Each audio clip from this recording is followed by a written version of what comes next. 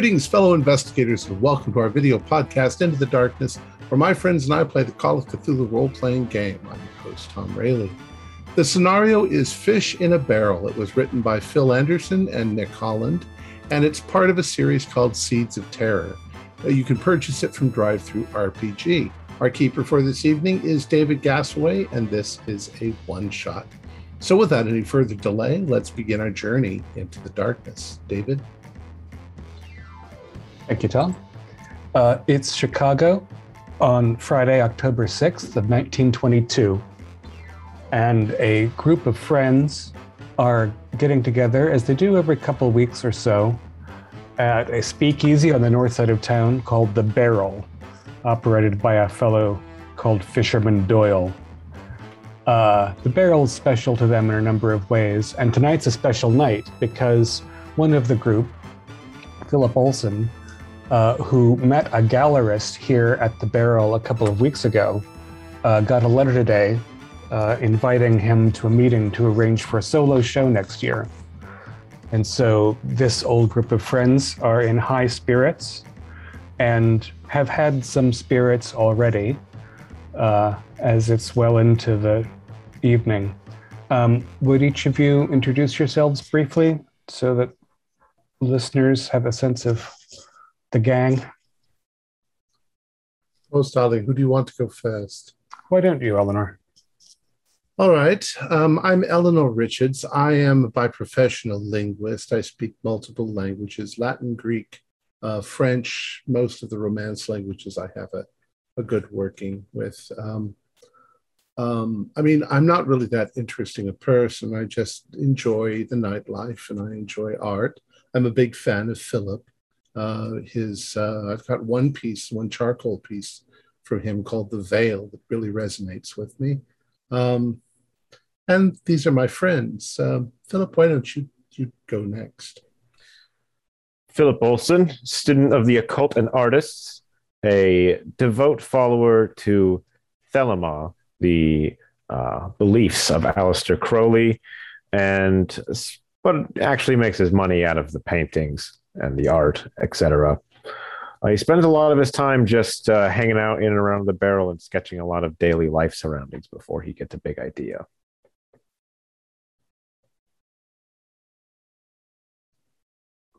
I am Rafael da Costa. I work for a financial analyst firm, and I am not too humble to say that I am the best financial analyst they have there, running their risk management tables.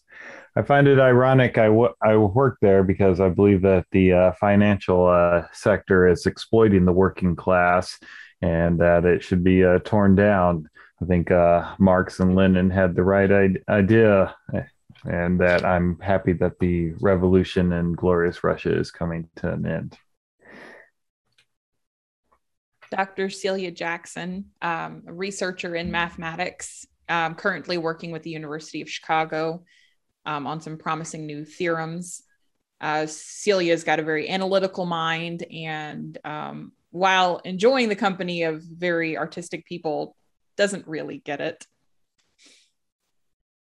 I'm Harry O'Brien, and I am a jazz pianist at the top of my game. You can see the ambition in my eyes. I reek of cigarette smoke. I am disheveled.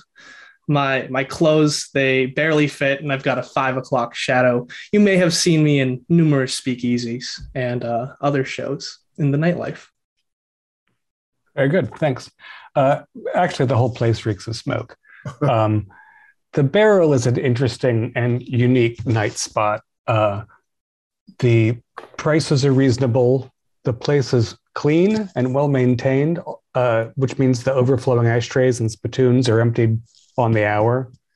The tables are scarred, but they get wiped down, and the place is aired out. It's on the second floor of a building above a general store that's 90% front to it. You go up through the store at night and up the stairs in the back, and you say hello to Big Ed at the door, and he lets you in. And pretty much everybody is welcome at the Barrel. There's some very, very bad gin for a dime if you're on the down and outside. most of the liquor, and the 2 house bottled beers are a quarter apiece, tall drinks 35 cents. There's also something on offer at the barrel that you can't get anywhere else, and they just call it the juice. It's not in a bottle behind the bar, it's under the bar, and you have to kind of be somebody to know to ask for it and to be served it even if you do. You guys are regulars at the barrel and have been for the last year or so. Sometime in there, Fisherman Doyle introduced the juice, and you've tried to pin him down on it. He can't tell you what's in it. But what it's like is it's amber in color, so you expect it to taste like whiskey, but it's actually sort of botanical, like gin, but it's also, it's kind of like if butter didn't have fat in it or smoke didn't make you cough. It's delicious. And it's inspiring. It seems to open up the mind as much as it intoxicates. And it's probably a good idea not to have too much of it. And you generally don't, but you are celebrating tonight. And you're probably around your 3rd round, maybe with a couple of lighter beverages in between, when there's an almighty ruckus somewhere near the bar. And a fellow starts crying out, and he's saying, "Get away from me, get away from me." And he pushes through. It's a Friday night. The place is hopping. Pushes through the crowd. He's red-faced, and there's tears, or somebody splashed a drink on him or something. And he's saying, "It's burning! It's burning!" And the crowd parts further behind him, and one of the bouncers, this fellow called Sonny, with a U, which is funny because his disposition is not. He looks like a man carved from granite recently. And he sort of grabs the fellow just as he's crashing into your table, causing your drinks to slosh. And he, picks him up by his collar, more or less, and drags him off, still flailing, to the stairs and out onto the street. Jesus Christ. Would you all give me idea rolls? Okay. Uh-oh. Regular. 99. Well, I failed. You probably got some drink in your lap. Yeah. I'm just pissed. Yeah. Yeah, you're wiping off the slosh that landed on you. Slosh got on my draw pad. Oh, even worse. Those of you who made it recognize that that's a fellow that you've seen around the barrel before. His name's Tony DiStasso. He's around your age, perfectly nice guy, has some kind of businessy job downtown. Don't remember exactly. But, you wouldn't expect him to be, in his cups, particularly, or causing a scene. It's odd. And shortly after, you get a visit from Cornelius, the fisherman Doyle himself, the proprietor of the place, whom you know by sight. He probably doesn't know your names, but he knows you by sight. Maybe a couple of you, but a little better. And he apologizes. He's got a tray. He says, "Big night tonight, eh? I'm sorry about that ruckus. I don't know what got into Tony." He sets the tray down. He's got a shot of the juice for each of you. He says, "Anything you want, anything you need tonight, come to me. Sorry for the interruption." And enjoy. Thank you, Fisherman Doyle. Thank you. Yeah. I'm already drinking the juice. Whoa. How about a toast to our good friend Philip? Yeah. To the success in the art world. Indeed. Congratulations, Phil. It only goes up from here. Down the hatch. Two things. One is mechanical. Every time you have a shot of the juice, you get a bonus die on a future roll at your discretion. You don't get another one for another shot until you've used the one that you got. You can't just have 6 and then go to town. But you that's the kind of acuity. It also requires a sanity roll. Oh. To use it or to drink it? To drink it. Okay. Nope, failed. I failed, but can I spend some luck? You can. I mean, won't. I'll just fail it. It's a 0 to pass and a 1d3 to fail. And regardless, you have a shot of it. It tastes delicious. It goes up through your nostrils, and you just vistas open up. And if you pass the roll, the vistas are pleasant or even productive. And if you fail the roll, they're kind of off-putting. And that's always the case. That's been the case for as long as the juice has been available to barrel. Tonight, however, as soon as you shot glass on the table, you can't move your body, and you blink, and you're someplace else. And there's a woman in a blue robe with yellow or gold symbols on it, with her arms raised, and you realize that your arms are raised too. And you can vaguely make out that some of your friends are around you. And the woman is chanting some language that is unfamiliar. And I would like another sanity roll. This one's not going to be penalizing, but informative. That's a Fail. Pass.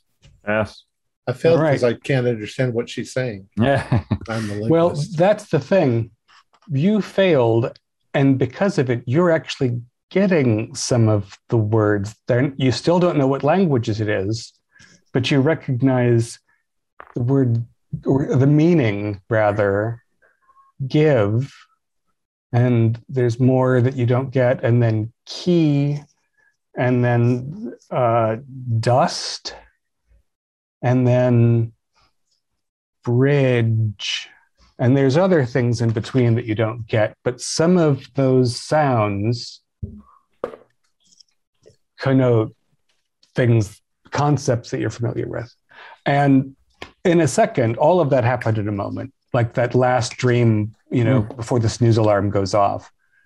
You're at the table, the place is loud, there's a band on the little stage. That's got a kick to it. Oh, right. Took me right out of here for a second. I've had a bolt of inspiration. I don't know what Doyle puts in this, but I think that's my last round for the night. I think it's shoe polish. Shoe polish. No, it tastes too good to be shoe polish. I mean, I can't place it, but yeah, it goes down easy. That's for sure. Oof. No one around you seems to have noticed anything, so it was clearly in your head. The people at the next table are acting normal. You can see Doyle going through the private door at the side of the bar. Reminds me of Absinthe and the Green Fairy, but it was Blue Fairy. Well, I feel like I just found my muse. Same here. And I'm already using my backup sketch pad with some charcoals, and I'm doing my best to mimic the scene of the woman in the dress. And I am composing a jazz ballad. You saw that woman too, Phil. Ballad. You saw that woman too when you took the shot. I saw her. Really? That's funny because you were also in the dream and your hands were raised. Yes. And she was saying something weird. I don't know. I don't do languages. That's Eleanor's wrong. Wait a moment, Tommy. So you're saying we all had the same weird vision? Well, I'll show up the sketch pad. Does this look familiar to you? Well, it does, but I mean, that She could was blue, not black.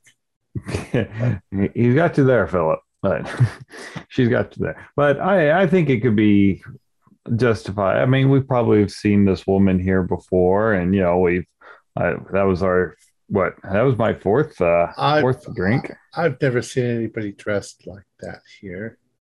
Probabilities are very low that all of us would have this shared vision, this shared dream, hallucination experience. Unless there's something in the drink. Did anyone catch what she was singing? I didn't understand. Couldn't make it out. Well, I didn't recognize the language, but something about a bridge and a key and something like that. I picked out some words. Dust was one of the words, I thought. Dust and bridge. Well, you are are a skilled linguist. I caught nothing of that. All I heard was consonants and not even an appearance of a vowel in when I listened to her. But you say you didn't recognize the language, Eleanor. No, it wasn't Latin or Greek, but it had some root sounds that I don't know what it was. Perhaps the legendary Ursprecht, the first language. It is odd that we all heard her sing or say this chant, and it did sound heavenly, though. It must have been the drink. Something in the drink causes I don't know. Well, yeah, I'm not a scientist. Well, would you like another shot? We can probably go ask. I think to wait for a bit before we have another shot. I'm cutting myself off for the night, Harry. No, thank you. Mm. That was something else. I want to ride the high for now. You could also, you could get something light. You can get one, there's a dark beer and a light beer. They have lemonade and tonic, for a dime at the bar. It's pretty early to end the night, but. Well, we're hardly ending the night. We're just going to sit here for 5 minutes before we decide to have another drink. Yeah. And so I'll enjoy my beer that I've ordered, but yes, I think maybe not doing shots consistently through the night is probably a wise decision there, Celia. Raphael, how's it going with overthrowing the government? Well, we're converting some over. We have much hopes that Eugene Debs will be able to run again, of course. I mean, Harding is turning into the disaster I expected him to be. And now that we're done backing the White Russians, people will see that, yes, that it is the correct way. This stock market boom can't go on forever. I'm sure it'll be fine for at least the next 20 years. Well, You never know. Philip, are you working on anything big right now? Oh, just working on some plans for the exhibition at the moment. I think it's got some particularly strong bits of my work, but I'm still thinking of the headliner, the visionary piece. Something that reflects your inner spiritual journey. Indeed. You should have Harry write some music in this for it. Booth? Anyone else feeling that? What? Yeah. What do you mean? Oh, so itchy. Yeah. I feel like I haven't felt this way since I've got into poison ivy as a child. I don't feel itchy That at man all. who knocked into our booth, I'm calling it now, fleas or lice or something. This is disgusting. This is my favorite scarf. Drink all over me. Awful. Ugh. Maybe. But you're itching? Yes. Yeah. Terrible. Yeah, it's awful. I can't draw like this. Harry. Let's move booths. Maybe, is it super crowded in here? Is there like a It's pretty packed out. Yeah, you're going to have a hard time getting seating for 5. Are there any bugs on this? What there are, those of you who have sleeves, roll them up, and as the sort of scratch, as you start trying to rub and not actually scratch, you realize that you have sort of welts spaced on the inside of your forearm going up, and you can feel them actually. You can feel the itching. Oh, it's almost a hive. It's an allergic reaction of some kind. They're a bit like hives. They're reddening even before your eyes are getting a little darker, but they're not circles or rings. Mm-hmm. They look more like kind of like brands. Like there are different shapes that are distinct. As though something was printed on you with poison ivy juice or something. Doctor, let's go to the bathroom and the ladies' room and clean ourselves up. Something's wrong. I'm just going to take some beer and rub it on there, see if it cools it. I will do the same with water. Are you going to come with me, Celia? Yes. So, you're at a table, sort of like in the oblong of the bar. You're at a table on the narrow side of a corner of the length of the bar. You're near the heavy curtains on the street side windows. So the bar, as you stand up, is to your right, and the bathrooms are on the other side of the room, down to your left. And there are, there's a gents and a ladies, not huge in 1922, right. But there's fresh water and mirrors. And we're trying to work our way through the crowd to get over. Yeah, there'll be a little bit of twisting through, but Raphael, the beer is, momentarily soothing. It's cool, but then it's just sticky, and the symbols are, it's not spreading is the good news. The bad news is that the coloration is pretty sharp. It's depending on how fair your skin is, it stands out. I would like each of you to roll your specialty skills, linguistics, mathematics, etc. Mm-hmm. Regular success. Extreme. 98 out of 80. So I have no idea what's going on. Regular pass. Regular. Okay, 3 regulars, and Harry had an extreme. You're looking at yourself and Raphael and Philip still at the table, and you're seeing that even though they're not all the same on each of you, there are repeated patterns, which remind you of a musical moment, as if there was a rhythmic pattern to how you're marked. Philip, let me see your arm. It's got wonderful music on it. Can't you see? What? What are you talking? Look closer. What are you talking about? Get a hold of yourself, man. No, it's there. Yeah, you feel there's and there is a jazz combo on the other corner, and so you're everybody's got a different part, but you were linked into one thing. Yeah, it's interesting. Celia, you realize that there are patterns in the marks that remind you of some contemporary work in equations regarding the curvature of space and time. It's not like you're seeing the same symbols, but you're seeing relationships of symbols that are like equations that are familiar to you. Whereas Raphael, you were also recognizing that there's some kind of pattern to it, but what it seems is, what it looks like is more contractual. Right. There is something. These markings indicate a contract or a bill of, something.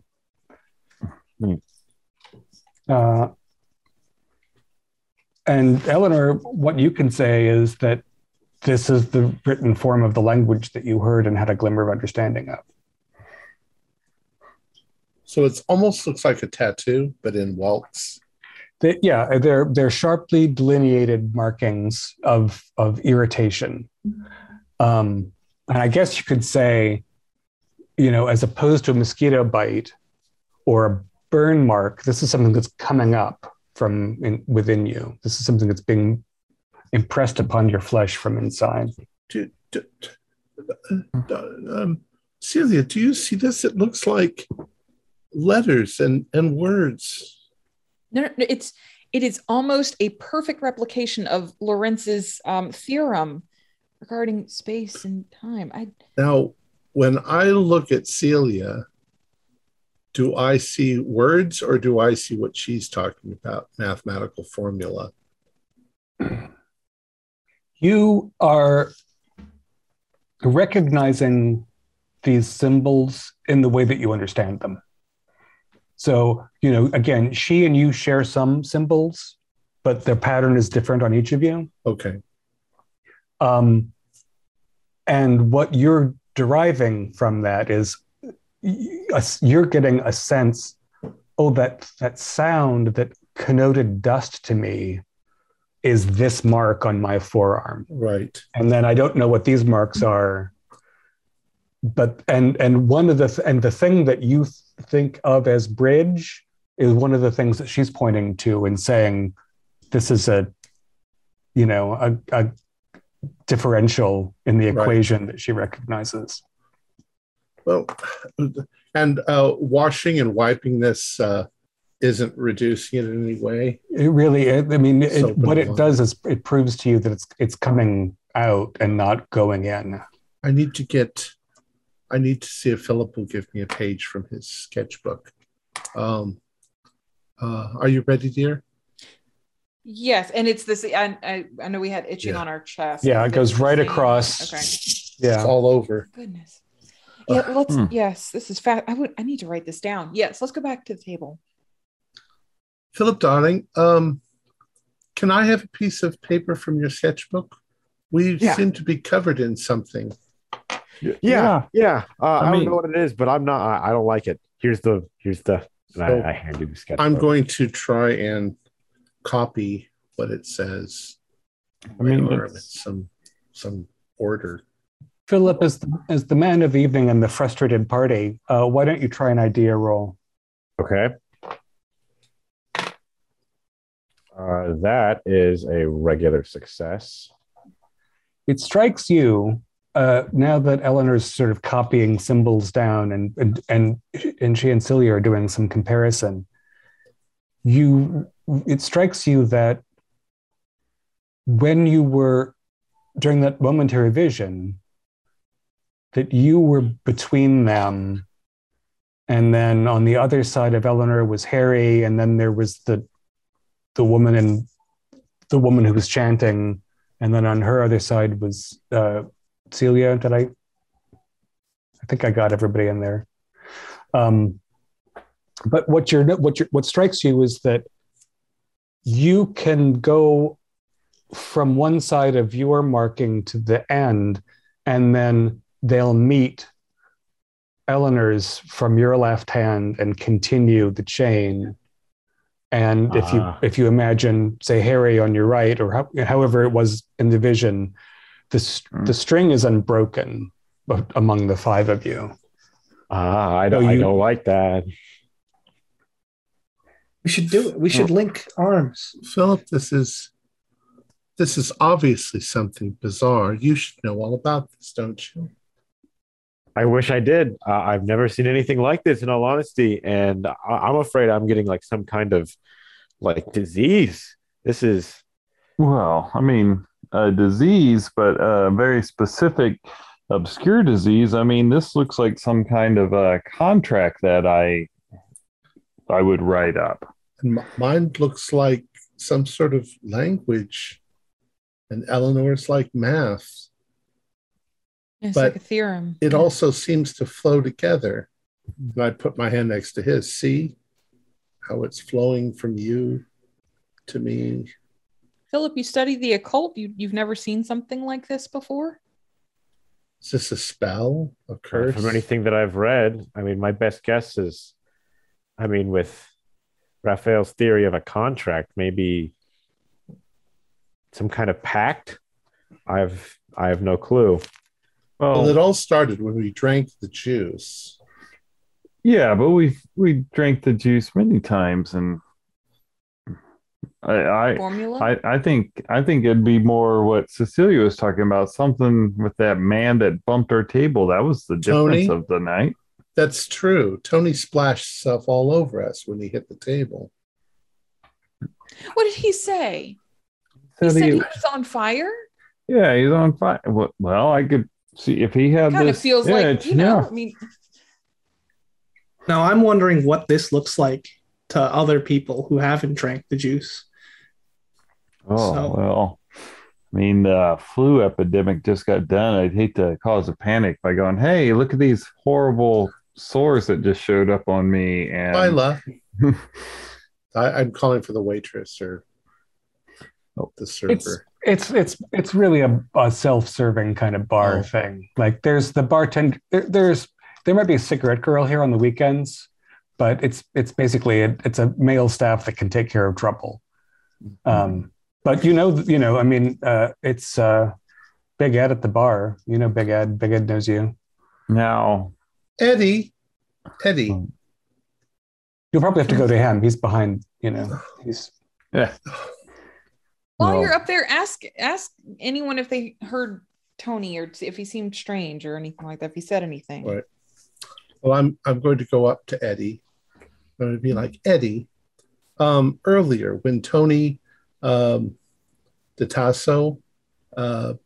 ran into our table, he splashed stuff all over us, and now we've got some kind of rash. Do you see this? Yeah, I don't think he was carrying kerosene or anything. That reminds me. And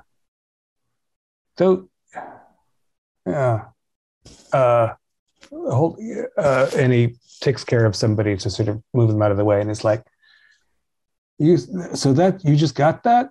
Yeah, all of us over at the table. Well, that looks like one of Pike's tattoos. I mean, that one there looks like he's got that right on his wrist. That thing that looks sort of like a broken end, and it's also. Where is Pike? Yeah, Pike's probably upstairs in his office. Would you mind asking him to come down and see us? I know it's busy, but yeah, I mean, I gotta. I'll buzz Doyle and see if whatever. I can't leave because we don't know what that silly man did to us. Yeah, that's strange. Yeah, it's too crowded, but that looks like the writing on the juice keg. That's what it looks like. On the juice? Well, we all had some juice. I mean, you had juice. You've been having juice for all year. The juice is keeping this place hopping. Do you have an empty juice keg? I can't pull anything out when there's so many people around. It's just Well, I'm going to tell them, and you tell. I'll buzz Doyle and see, if he comes down, he comes down. All right. Thanks. So I'll go back over it and I'll relate back to them everything. He says it's like something that he's seen in the tattoos and on the juice cake. When you think about it, go ahead. Everyone sees something that's relevant to them.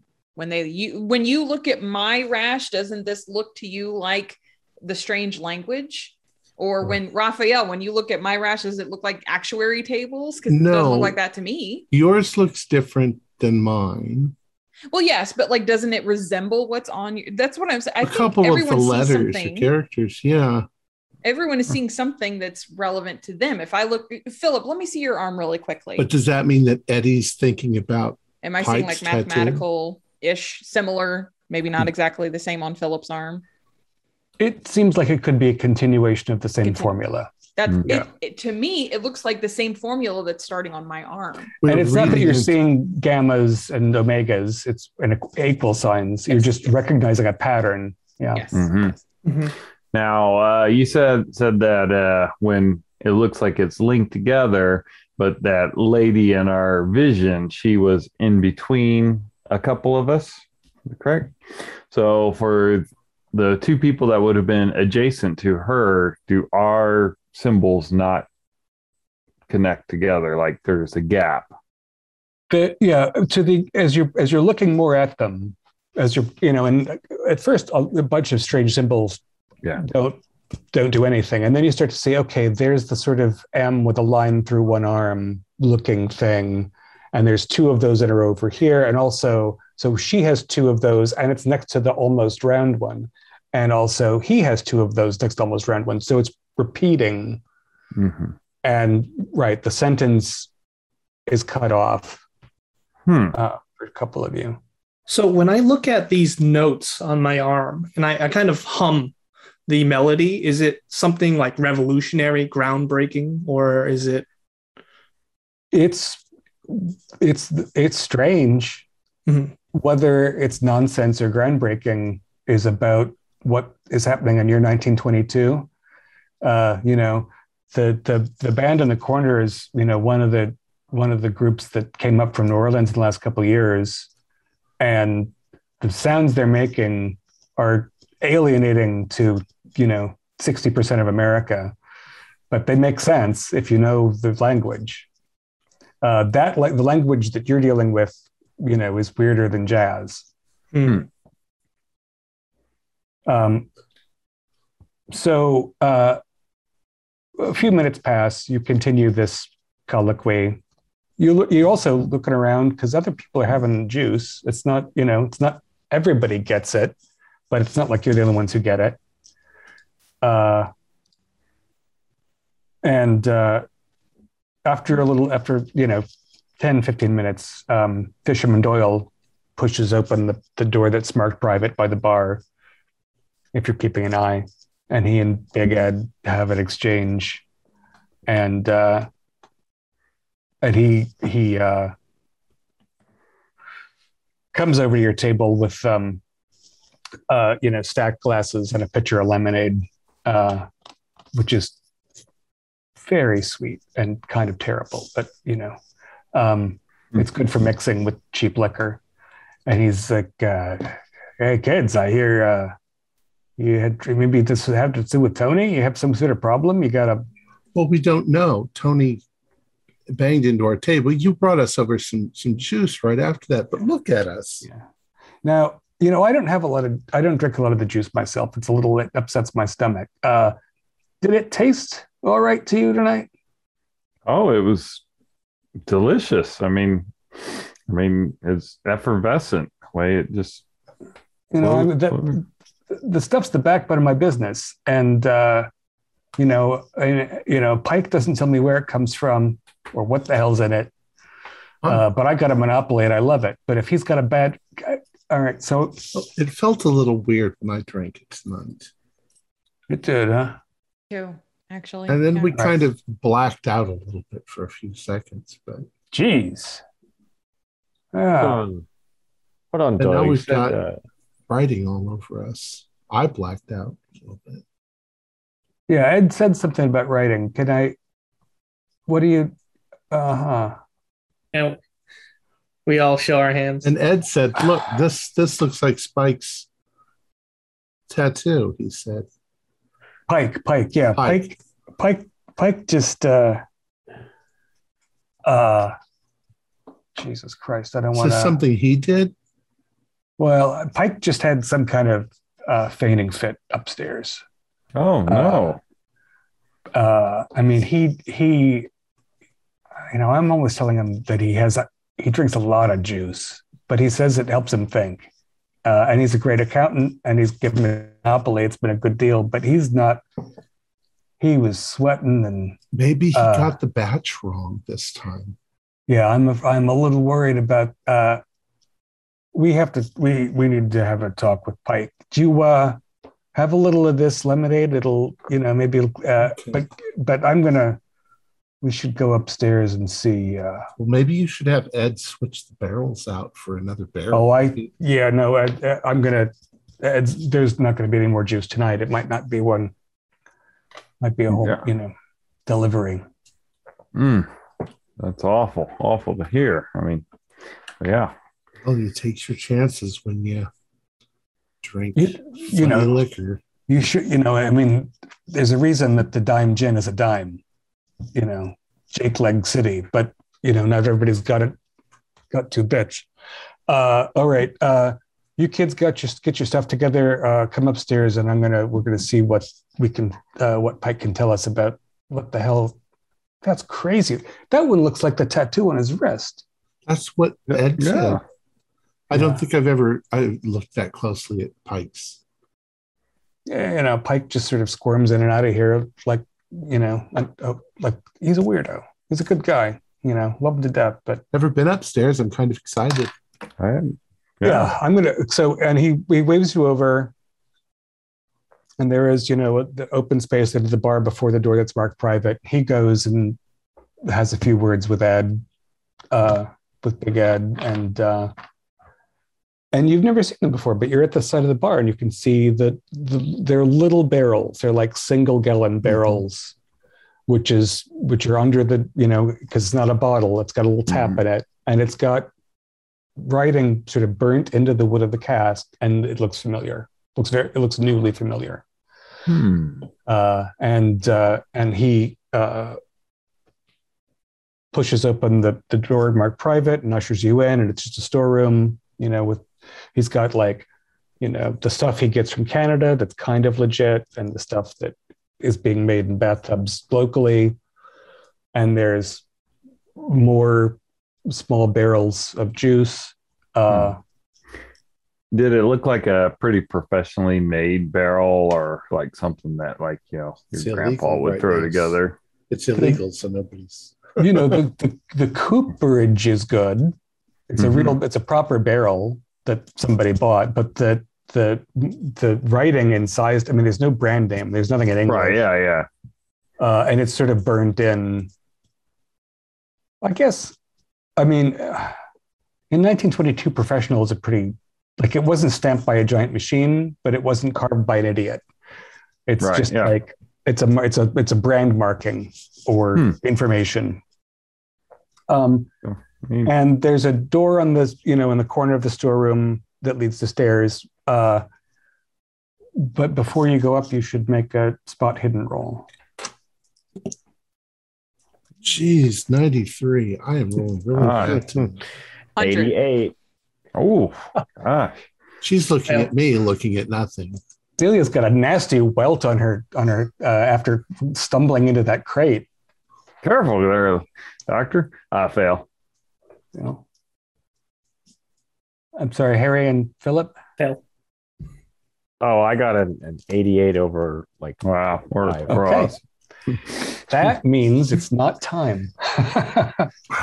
Up the stairs you go behind Doyle, and he pushes open the door at the top of the stairs, which is smoked glass, and he says, "Just bring some folks up, guys."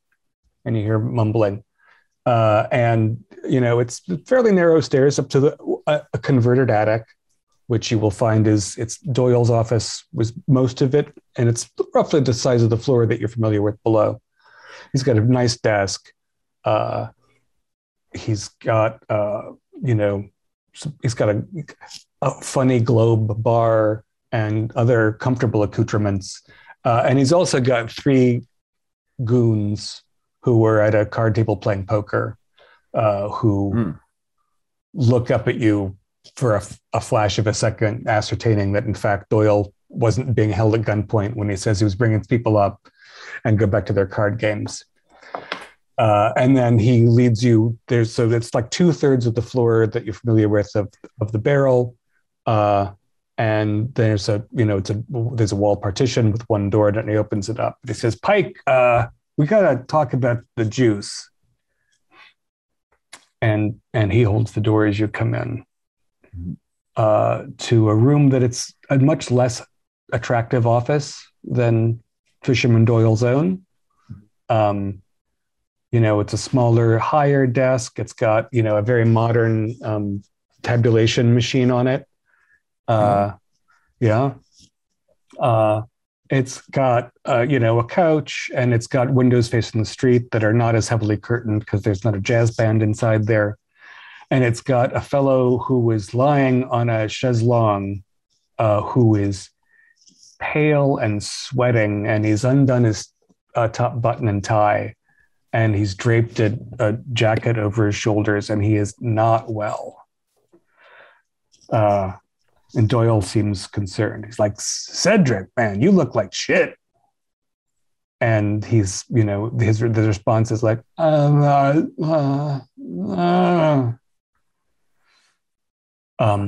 Is he okay? Yeah. Should we take him to the doctors? Well, we should bring a doctor here, a doctor I can trust. I'm trying to think who's a regular. Yeah, I'm gonna go into the office and call somebody, because he was like faint, and but he said he was going to come over and lay down, but he wasn't like this. Yeah. And so Doyle goes back to his side, leaving the door open, and he's on his desk. Are you okay, like, honey? Should I bring you some water? is there like a rag or something that, kind of maybe try and cool him off? Because I'm thinking he has a fever. He's I don't know where you'd find a rag. I mean, so he's got a couch, he's got a desk, he's got a lamp or two, probably a couple of wooden chairs, but there's not a sink up here. Right. I'll just go like fan him a little bit, try and make him a little more comfortable. Hey guys, do you think we should find the recipe for the juice? This might be our only chance. I think it might only be in his head. Yeah. I mean, I'll check anyway. yeah, well, be quick about it, or else the juice will be your blood. Yeah. I'm gonna try the desk, looking around there because I've got money on my mind. Mm-hmm. All right. I think a regular spot hidden will suffice to see. Those of you who approach Pike, he might be feverish, but he doesn't. He looks actually like it's a cold sweat, and he's kind of grinding his teeth a little bit. And where he's undone his sleeves, and he's undid his top button and pulled his tie down, there are welts, but they're not distinct. They're blurry. They're not as nice as nice. They're as orderly as the ones on your body, and they're more swollen. How's your roll? Can I spend luck to succeed? You can. All right, I'm going to spend 23 luck. Ooh. Wow. There are two important documents, and since you spent 23 luck, it's the least I can do. Yeah. I'm going to share this with everyone in the room. Bloody clear. Whoa. Is that blood, guys? Is that the pattern that's tattooed on us? Essentially, yes. Wait, what do you mean? Is that blood? What are you talking about, Harry, over there? Yeah, look at this paper. Like, look in the center. Could be wine. Don't you pipe this. Pretty red for wine, Raphael. I know. I just don't want to. Yeah. Yeah. I get it. Okay. So that's one notable object. And then you have this one. See a receipt for a cod. It looks like for candy and stuff. Well, he's selling juice for $25. That's holy smokes. That's a lot of money. Right. COD is COD. So, right, at Harmon and Sons, and you realize that the address 27 West Row on Lakeside is the warehouse district. So when Doyle said that he wasn't sure where Pike was getting the juice, it turns out he's getting it between spearmint clusters and cheap cigars from 27 West Row. Yeah, and that's from last year because it's a November receipt. So, yeah. So he buys it pre-mixed. He doesn't mix it here. He's getting it from a candy maker. Well, I mean, it is Good sweet, front. but It's a good front. Yeah. Well, I'm gonna tuck the documents back into his desk where I found them. Yeah, those are both like his copy of the bar's ledger, like in like folders attached to it. So there's the ritual object looking thing and that receipt are the only items of interest in his desk. There's some petty cash. There's materials you'd expect. Those were the things that were strange. You need sugar to make alcohol. So maybe it makes sense that a candy factory is making the alcohol on the side. Well, if they're making alcohol that, is affecting people like us and Pike here, although what Doyle said, he imbibes a lot. So, well, I think I got to go with that. It's probably just a bad batch that, they right. just didn't ferment it right. Or wrong kind of alcohol. Yeah. But Pike, So Raphael, you were trying to. Pike, when you start feeling bad, what's going on, man? It's not.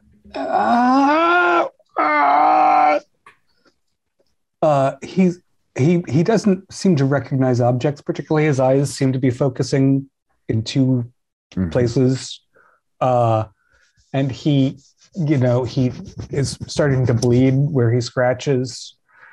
The goon comes up with a bottle of seltzer water, and a couple of those conical paper cups, and says, "I don't know, he's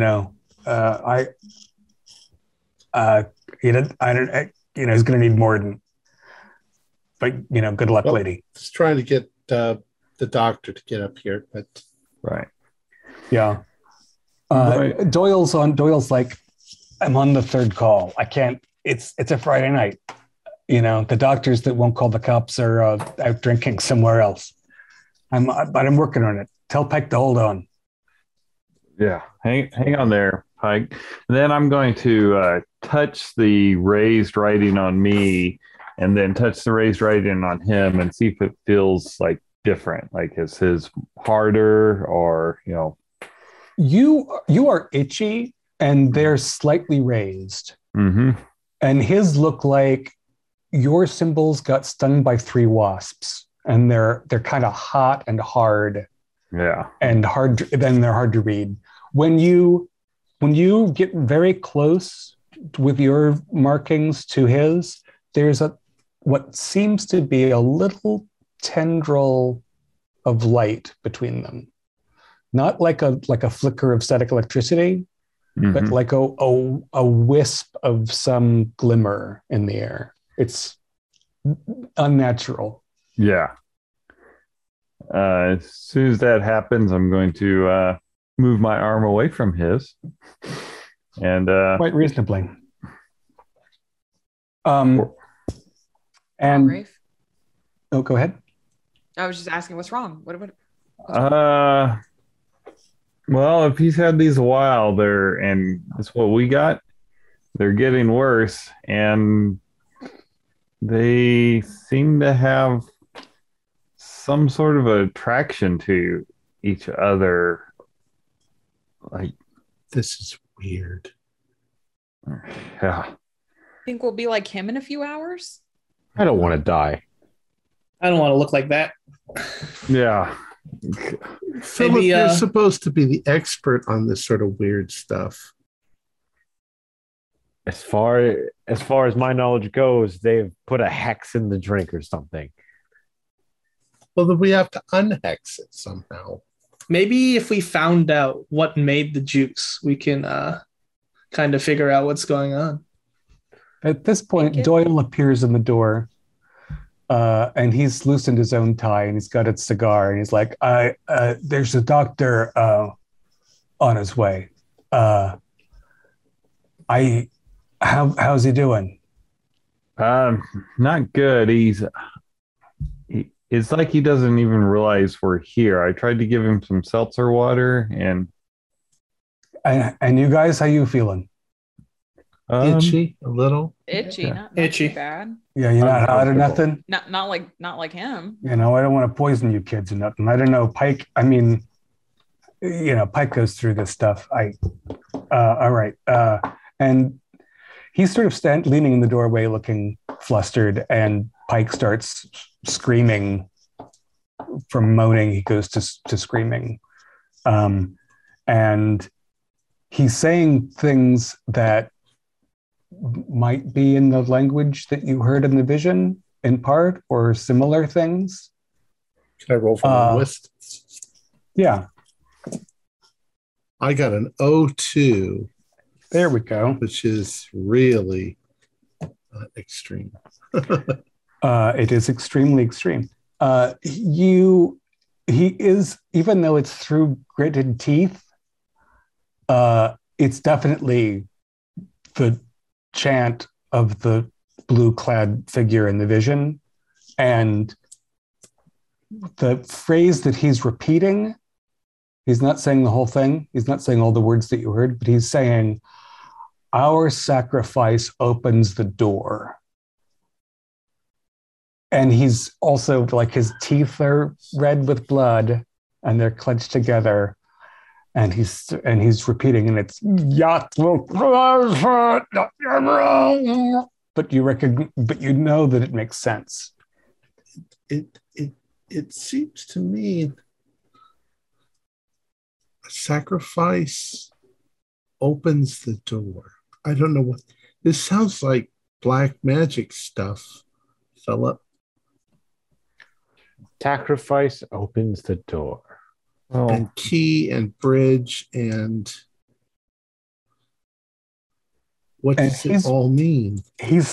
You're kind of backing away just because he's like arching and twisting, and it's like, and that light you saw Raphael earlier he's sort of, there are scenes of him that are glowing.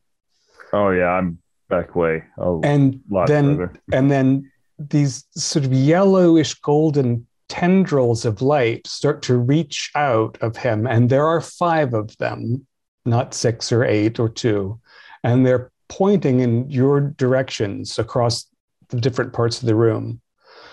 And he's not making any language anymore. He's just like, his teeth might be breaking because he's grinding them so hard. What is that? I'm running. I'm running for the door.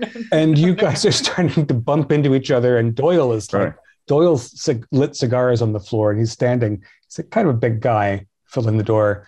And the tendrils, like there's almost a pop. And they snap back into Pike's body, which, you know, and his head's at a terrible angle and his eyes are open and his chest is moving. And there's a sickening sound and something like a black beetle shoots out of his chest. It's chitinous and it has too many legs for anything. And it really, you know, like there's the sound of bone breaking and wetness, and it's in the air and down, and then it's shooting toward the door on like 3 or 4 of its 8 or 12 feet. Which is where we're standing. Which is where you're clumped together. And when you say beetle, like how big of a beetle? Like, oh, I'm sorry. It's like his whole torso size. Oh, that's a big bug. It's a giant chitinous vermin thing. It's got the whole front of it, from the top to down, is eyes, but it's got all these sharp looking black limbs, and they're skittering across the floor bloodily toward you. Sanity rolls before you dodge. Yeah. Oh. Fail. Pass. 100. Oh. I passed. Okay, that's 6 and a bout of insanity for our rashly minded friend. Dang. There for a moment I saw. So does that mean if we fail, we do? Yeah, it's a D6. 1 for success and a 1d6 to fail. Ooh, only 1. Oh, only 2. Yeah. I know what I'm doing. So Keith, I guess you're going to roll intelligence. Yeah. Good thing I'm smart. I did fail. So congratulations. Yeah. Well, I've lived in Chicago my whole life, so I've seen cockroaches. I'm just going to kick the fuck out of it when it gets near me. So I assume you're going to try to kick it, not just dodge I'm it? kind of like this, and I'm just going to kick when it gets near me. I mean, it's the mass of it is a couple of feet off the floor because of its many long. Well, it's like a dog, legs. Right? Like dog. It's like size. An upright dog. Okay, I'm still going to kick at it. Okay, So you're going to fight back. Is everyone else dodging or I'm just dodging. Scrambling out of the way. Yeah, yeah. I'm not a fighter. I'm going to dodge and go for a window, assuming we're on the second floor. This is the second floor, but this is the third. This is the attic floor. Oh, well, there's the store, and then the speakeasy, and then this is the attic. And there are really only windows in the front behind the desk. And I've got on my high heels, so. Right. Okay, so why don't we roll our dodges first, and then we'll roll our attack and counterattack. Oh. I will spend one luck to pass. Rolling hot tonight. I'd have to spend like 40 luck to pass. Yeah, so same. Good gracious. I'm taking that fail, yeah. Well, it's not a big room, so we're kind of pinned. Right. The good news is that it wasn't. It's. Well, all right. So because you were standing in the way intentionally and fighting back, you rolled hot. I got 4. Whoa! Yeah. 4 out of 40.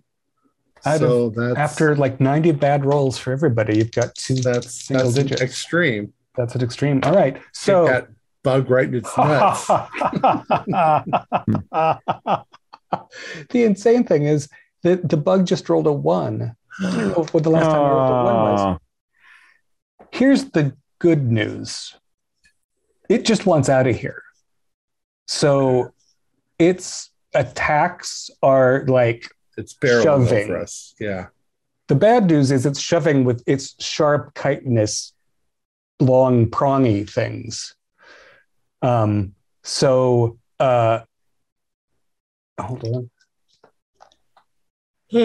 we had 3 flee successfully. That's right. Self and Philip, I believe we failed. Oh, right. No right. Dodges. Okay. So the good news is that, and it is good news because who wants to be punished for rolling a 4? You're going to each take 1d3 only. Okay. And it's going to be that hurts. And I let you choose the location because this thing has so many limbs that are just scrabbling. Right. It's not attacking. However, Doyle gets it right in the chest because he was standing full in the doorway. Right. At least 3 of the things go into it. 3 of the limbs go into Doyle, and then it bowls over Doyle's body and into the next room, where the poker game is interrupted by a barrage of gunfire. And in the next 10 seconds, 12, 14 shots are fired. And then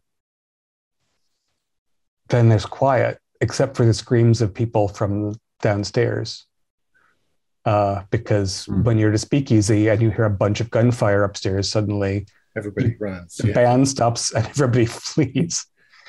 So there's this weird silence where you can hear some of Cedric Pike's fluids dripping off the chaise-longue onto the pile of his organs on the floor.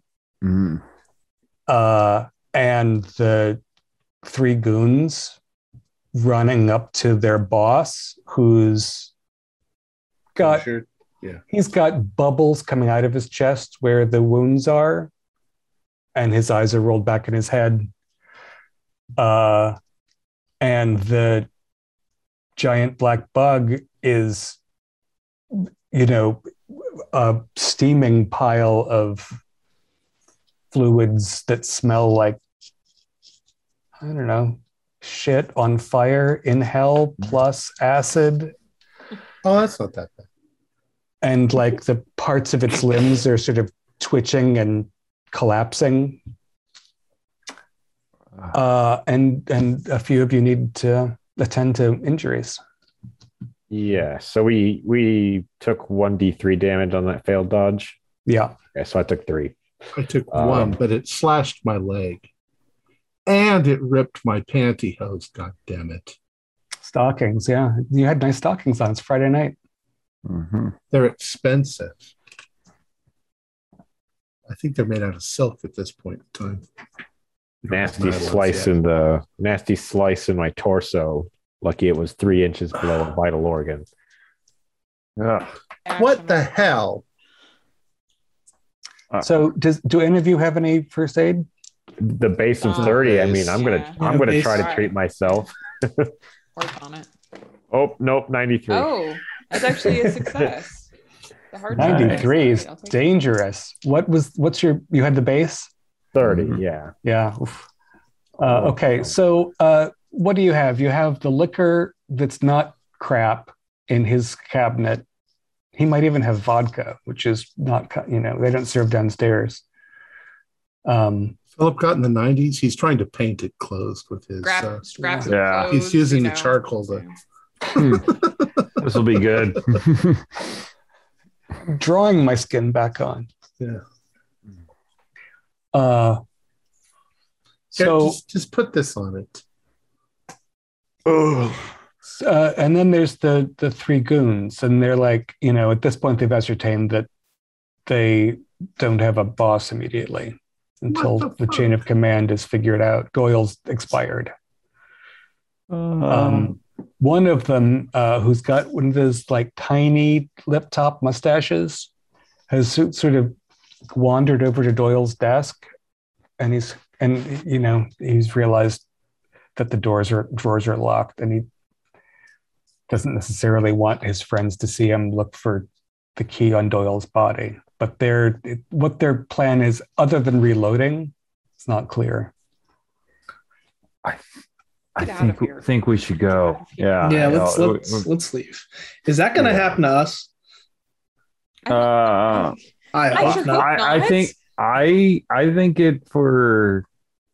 think we should assume it should, unless we do something about it, because. Well, we need to find out what's in this. Yeah. I mean, we have the address of that place. It's 27 West Row. Yeah. Well, boys, we'll see you. Don't get their attention. Yeah. Sorry. Go, Raphael, go. I put it on my tab. Get out. The goon that's sort of on one knee and one bent leg over Doyle's body looks up at you, and he just shakes his head in this world-weary way, but they don't make any attempt to stop you from leaving. The door was open, they were around. They don't think that you did this. Yeah. Luckily. And all that noise, the cops are coming. The cops are coming with all that noise. Yeah, of course they are. Yeah. Yeah, let's get the fuck out of here. Oh. All right. Yes? Saying, oh my goodness, this is awful. So much for Philip's big night. So you, as you go to the door to the stairs down to the storeroom, the big bug is almost gone.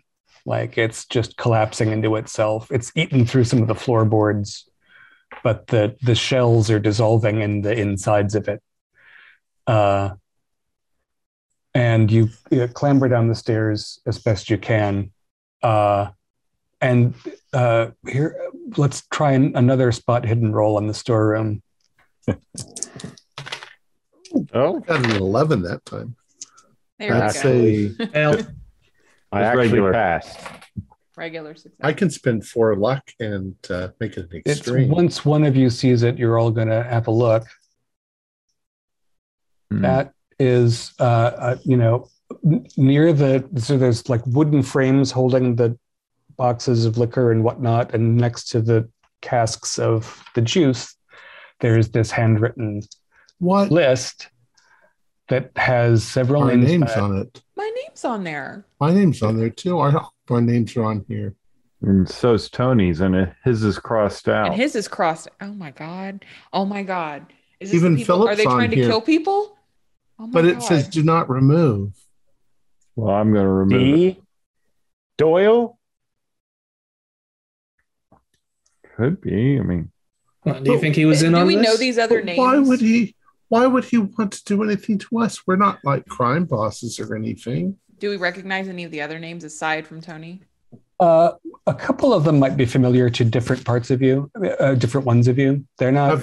They none of them are close friends, or I mean, like, have we seen them around recently? Recently, they're not been around. Anything like Are they that? all patrons? They're people that you know only because they're also regular enough here to be on the inside of people who are granted access to the juice, which is, it's a privilege. But the implication is the implication. Like, Well, I mean, somebody's been keeping track. well, it could just be the people that are allowed to drink the juice too. No, that's a much bigger list than this. Oh, never mind. And why would it have people's names crossed out?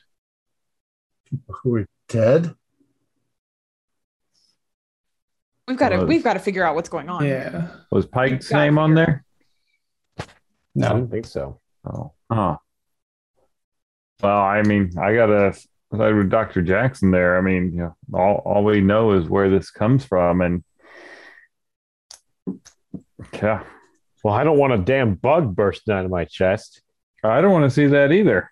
I think we have to go to where they're making it. I don't know what else to do.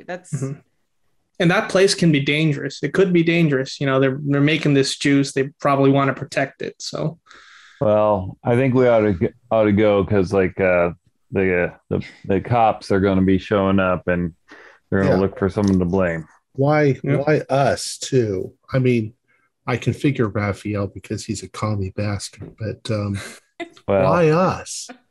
I wish there's another dead exploiter of the people upstairs.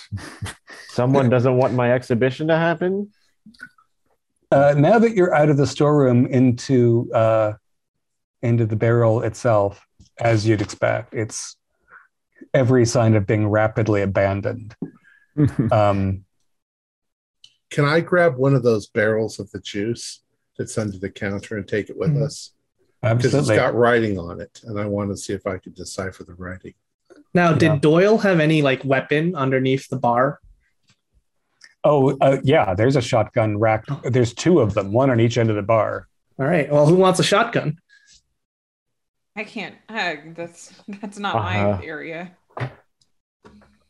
I mean, if you're handing it out. Remember, the police will be in about 30 seconds. All right, Raphael. Well, that's why we got to take it and run. Go. Yes, run. You don't know if we have to fight more of those bug things. It might pop out of you, Philip. Hope it's loaded. Yeah. All right. So you're taking a keg of juice. You're taking both shotguns. Anything else you want to look for in the abandoned speakeasy? Harry just seems to be taking stuff.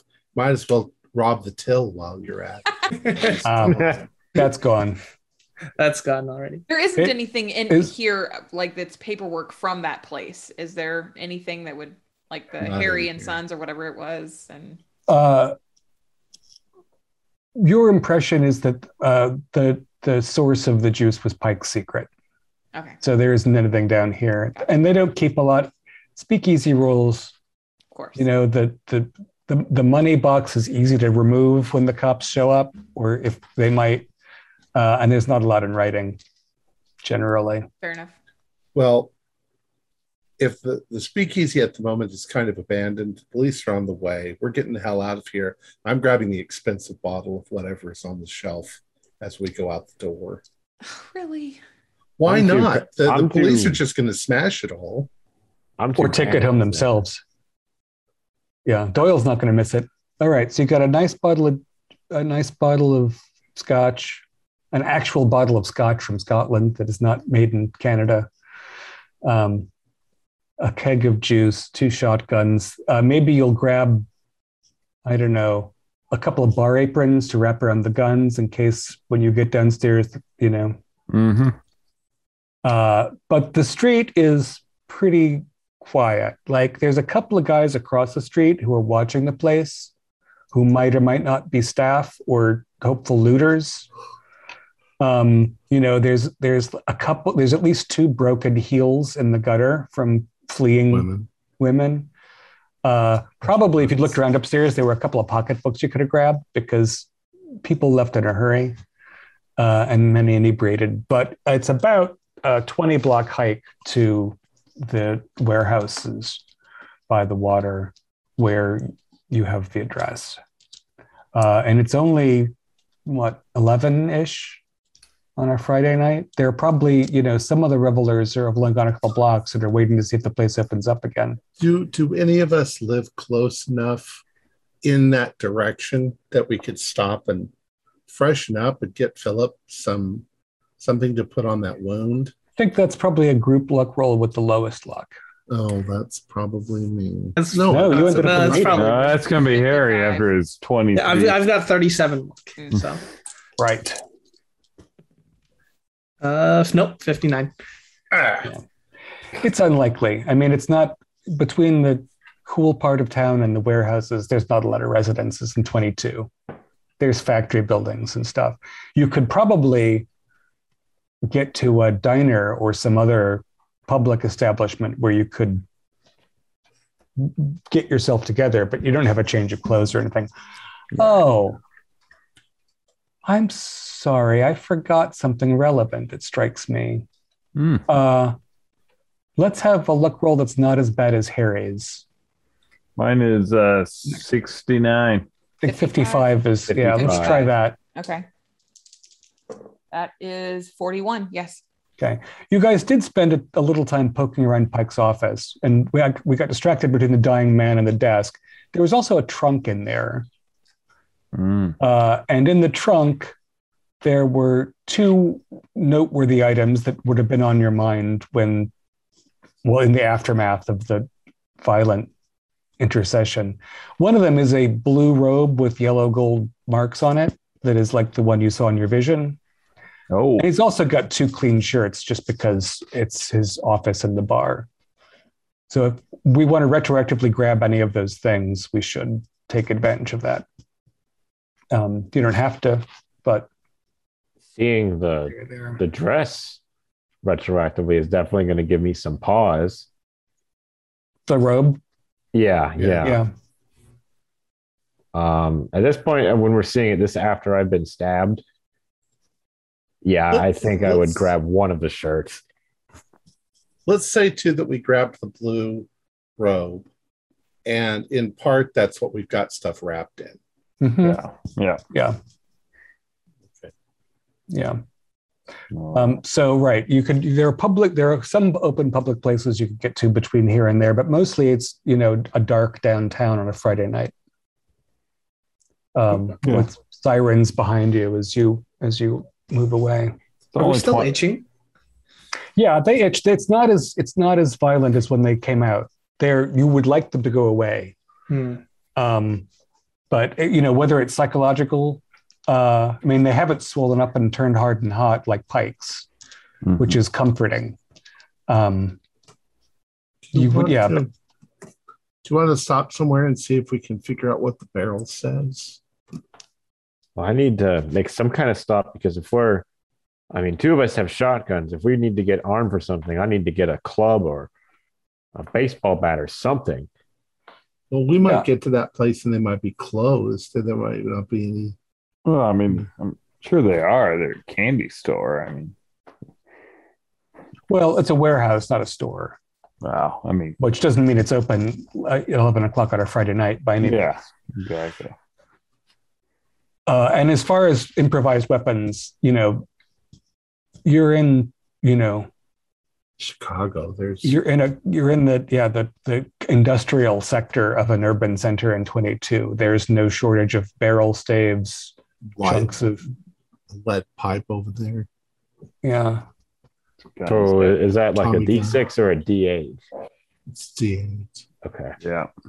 There's guns laying everywhere. It's Chicago. They're all rusty though, and they're likely to backfire. It's machine guns with the round. Little Tommy drums. Got my rusty lead pipe. It's really nice gangster cars. Those sideboards are so great to shoot from.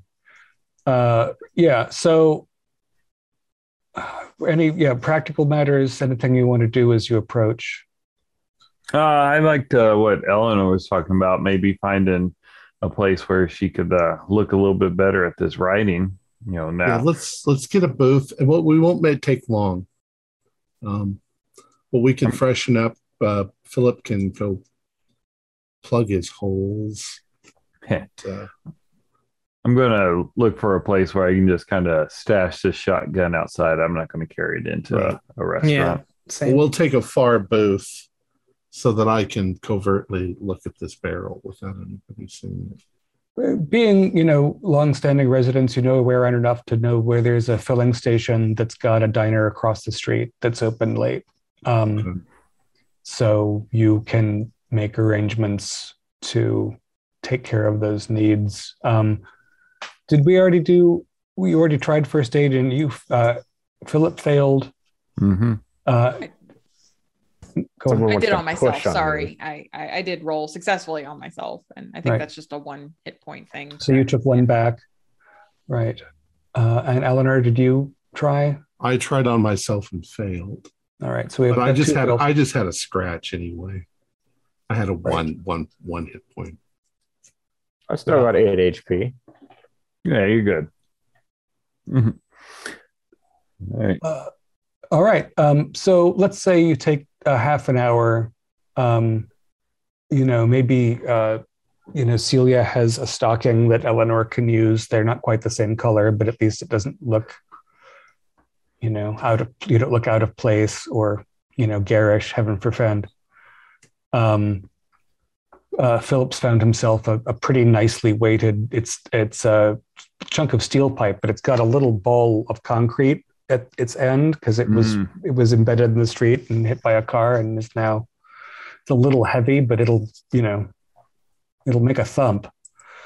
And you've what you can determine based on the writing on the keg and the writing on top of that bloodied sales document or whatever, is that it's all one thing.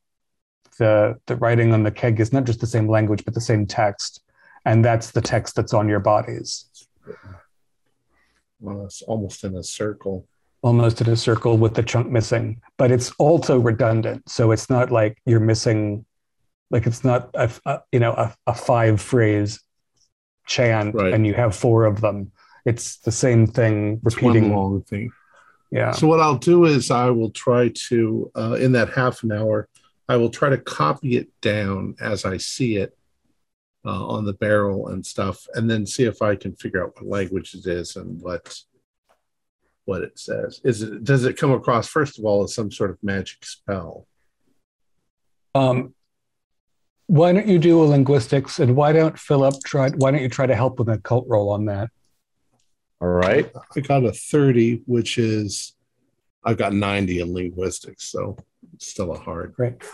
35 out of 80 hard pass.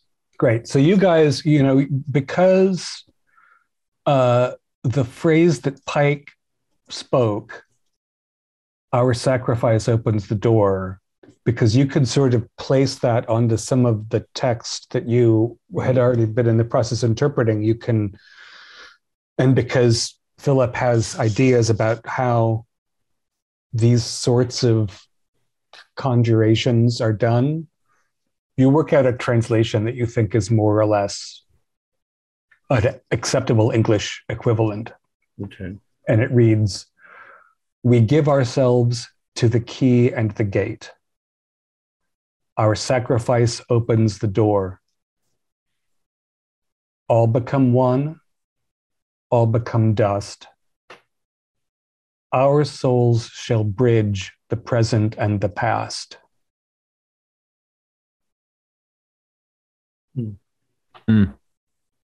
Now, in terms of your successful occult roll, that doesn't call to mind any specific branch of human esoteric thought that you're familiar with. It sounds more like a prayer, doesn't it, than a spell? Yeah, that's kind of what I was thinking. Give ourselves to the key and the gate. The woman said something about the key and the gate and the bridge. Who was the woman, though? Do you think maybe something happened to her prior, and her robe was up there? Well, don't you think that was Pike's robe? Maybe he's part of some sort of religious cult.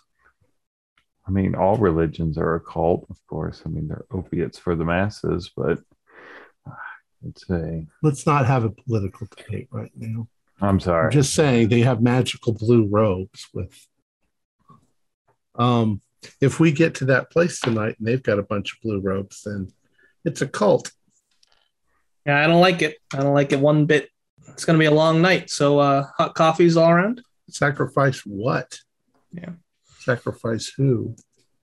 Well, I'm afraid that Considering what happened to our boy Pike, I think there's an obvious answer. What if they're infecting us all with bug eggs? How would they survive in alcohol, though? I think this is more than bugs. Celia, you're a doctor. Don't you know all of this stuff? Mathematician, Eleanor. I don't. I'm just inclined to think this is a bad batch. I don't know what these etchings mean. Maybe the company that makes it is religious or something. I don't know. Maybe it's just a gimmick. But something weird happened tonight. Cockroach became gigantic, and well, who knows where they're making this? You know, some just back alley in a toilet or something. Might just be stored in that warehouse. Anyways, let's not dilly-dally if we're going to go find out. Anything else we want to handle before you approach the block itself? 27 West Lake or whatever it was. Good. West Row. So it's dark, and this is a warehousey industrial district. So there are not as many street lamps as there are, where things are happening. Yes. I am going to steal a steak knife from the diner. Stick it in the pockets in my dress. Yeah, it's no pockets. Stick it here. Put it lengthwise. Ow! Ow! I keep forgetting. Ow! Don't. Sure. Just in case I have to defend myself. So we're talking about a handle and a blade like this. Yeah, like that. Yeah, something that's not. You can get that. It might stick out. The handle might stick out of your bag, but it's fine. I can hide it until. And you can wrap it in a cloth napkin so that it doesn't poke through your. All right. So most of the buildings are dark, but a few of them have lights on. And there's very little traffic. There aren't any cabs or private vehicles, but there are delivery and maintenance kind of vehicles around here and there. And the warehouse that you have the address to, it has a small hand-painted sign above the door. It's a big boxy nondescript brick building. It has metal grates over the windows that are pretty high off the ground. You're not going to be able to peer in from the street. There's a street door with a lamp that isn't working, and a buzzer, and there's a delivery door for truck-sized objects, and there's light on inside. It's not bright, but it's not dark. Might just be security light or something. Could just have the lights on to keep people away too. Well, how are we going to get in? Oh, I picked up some skills unlocking doors in my time. Cool. I'm around to the dark side where people can't see us from the street. I'm pretty good at sneaking around. Is there like a loading bay for this warehouse? The street address has, again, a human-sized door and a truck-sized door. But if you go around the building, there are also smaller side doors, probably fire exits. And none of it is bright. Yeah. Your eyes adjust in this kind of part of town to the dimness. But nothing, nobody's going to notice anything just because they're passing by in a truck or anything. It's dark. Right. Unless you're in somebody's headlights, you're not going to be seen. All right. Well, I'm going to propose we go around to the dark side and I see if I can, or the dark, not pitch black side, but Right. it's a little darker. Go over there and I'll see if I can pop this lock. You think we should get our guns out? Well, I'm going to be working this, so Yeah. What type of shotgun is it? It's not. It's illegally acquired. It's double-barreled. It's probably not sawed off to the illegal extent, but for convenience of internal use, it's been shortened. Is it a 12 gauge? Yeah. Okay. So 46. I'll pull it out. 1d6. And I'll hand Raphael a bobby pin. Thank you. Yeah, I'm going to keep watch. All right. So I'll get down and start. Let's see it. 0-2 out of 50, which is a extreme. I could have opened it for that. True. So not only do you find the catch right away and slip it, but you might as well have brought some WD-40 with you from the future, because you turn it without a sound, you slide it gently open, and you can see long shadows, but there's no, there's light on inside, but there's no close activity. You're just in the back of a lightly partitioned, large, blocky building. And you can hear immediately if you're sidling in, I assume. Yep. There's enough ambient noise in the main space that you don't need to worry about stealth rolls. Just don't yell or shoot off a firecracker. So you can hear, small bore warehouse movement, like things are being lifted and dropped and pushed around, and there's some voices, and it's quite echoey. And you see tall, simple wooden pine structures that have goods on them, bills of lading, and so on. And you're kind of behind several rows of those from where there's active light, low-hanging lamps with broad, flat covers. Probably 6 of them are on toward the door side of the warehouse. I assume you closed the door quietly, and if you stop to observe, it's hard to tell. There's several people there who are dressed in sort of overalls, and because they're moving around stuff, like it's, is it 4 or 8? It's not, but they're basically doing normal warehouse work. It's just, for whatever reason, maybe early deliveries, they do stuff after hours. Right. I think that as soon as Raphael opened the door, in my mind, he became the official leader. So I'm staying behind him. All right. I'm going to do a quick look around and see if I can get the shortest route to the office, or if I even know where the office would be. Anybody else got any immediate plans? I want to look around for anything that looks like the barrels of juice on the shelves. The barrels or the symbols is what I'm looking for.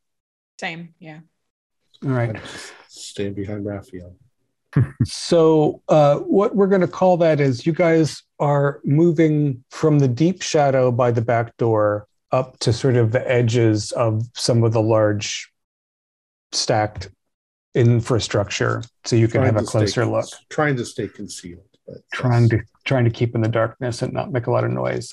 So let's have spot hiddens for your various attempts. Okay. 19 pass. I can clearly see the back of Raphael's head. Well, Regular pass. I can't see anything. 95.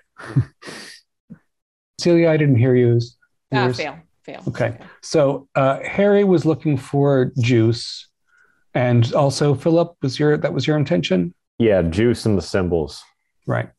All right. So as you guys creep closer to the lighted area and your eyes, get a little more accustomed to having sharp delineations, there's a lot of regular inventory in this place.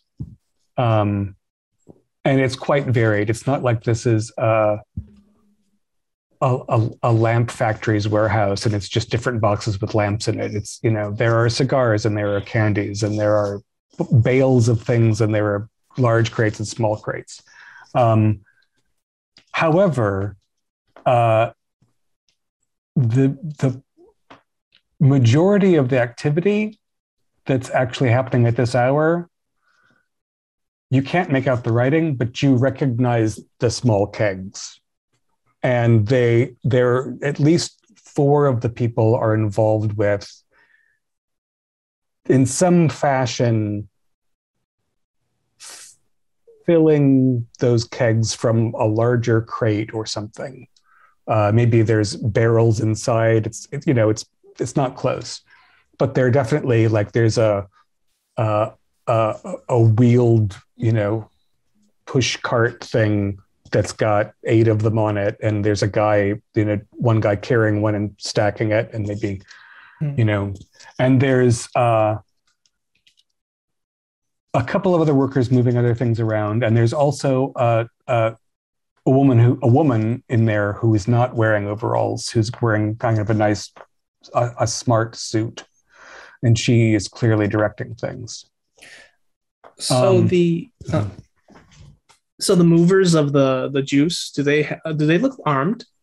Like any bulges?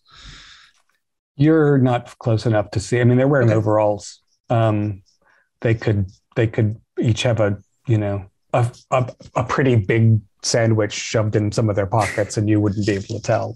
They're pretty formless. Okay. Philip, you were at a regular success? Yeah. Your artistic eye, however, caught one thing of note, which is that on a long steel table near where they're doing their work, there is a pile of material or objects that are the same unusual blue as the robe that you found in Pike's trunk. Hey, check out that table over there. The cloth, it's the same. Whispering. Yeah. Are they packed like they're being shipped somewhere, or like someone just dropped them? It's an orderly. I mean, we're talking about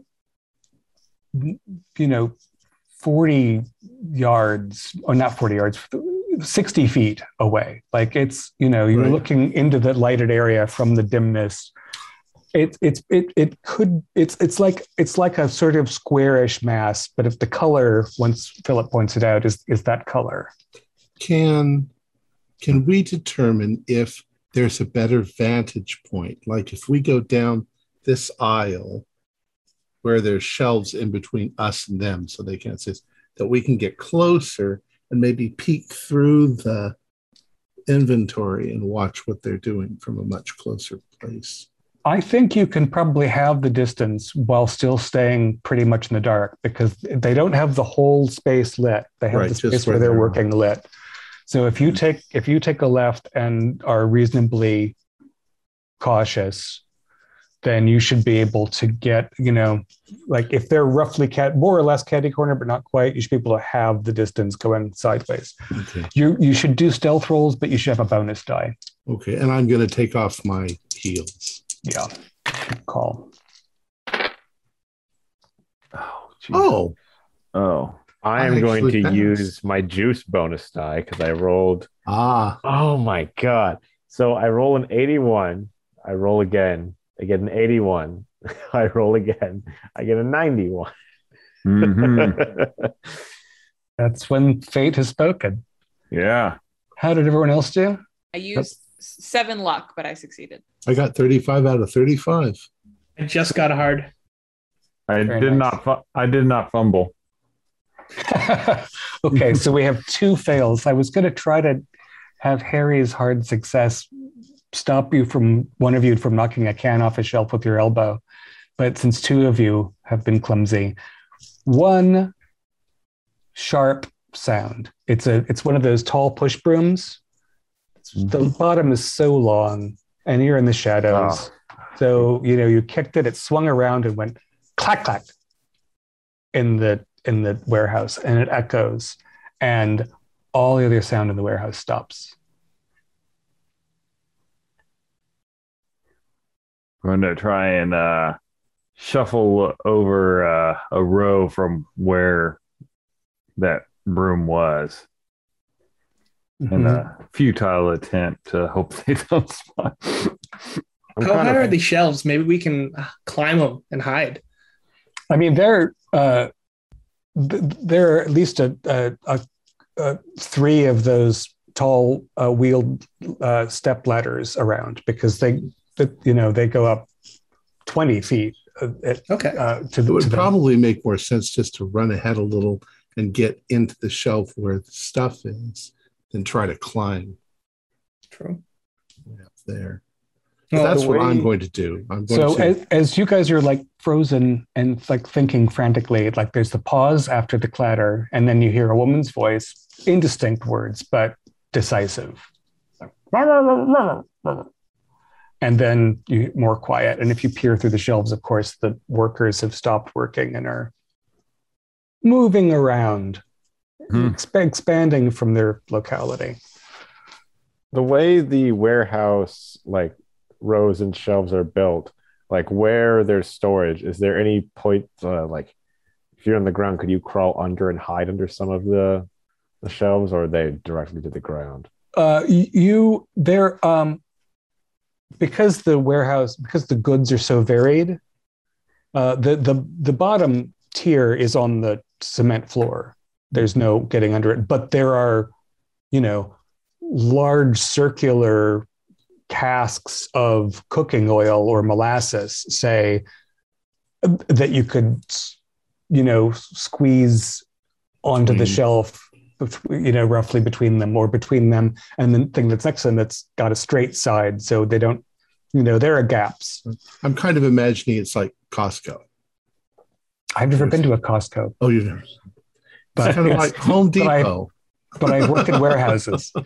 Yeah, it is like that. I mean, it is like that. Like there's stuff that's too high to reach, and there's a lot of variety. There's a lot of nooks and crannies, and it's pretty dark until they turn the rest of the lights on, in which case it won't be.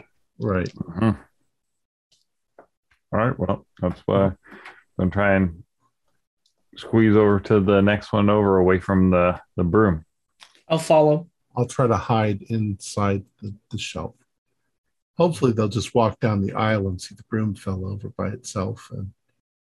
Yeah, my plan is to find a good place to hide, but when I see their attentions change, I want to try and just slowly inch closer and closer to source of the juice. All right, let's see that magical 37 luck in action again. You got it.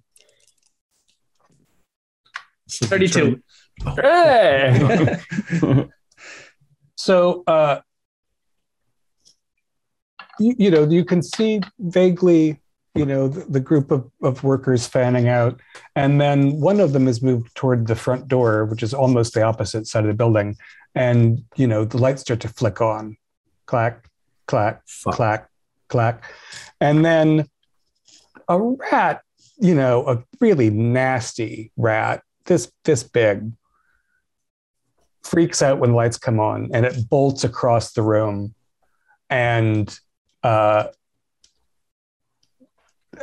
start turning the lights back on. Like they throw something at it, and then two guys start to stalk the rat that's like bolted across from, in an arc toward the people and then away from the people. Oh no. And they turn the lights back out and go back to work. Holy shit, that was close. Just a rat. Never thought I'd be thankful for Chicago rats.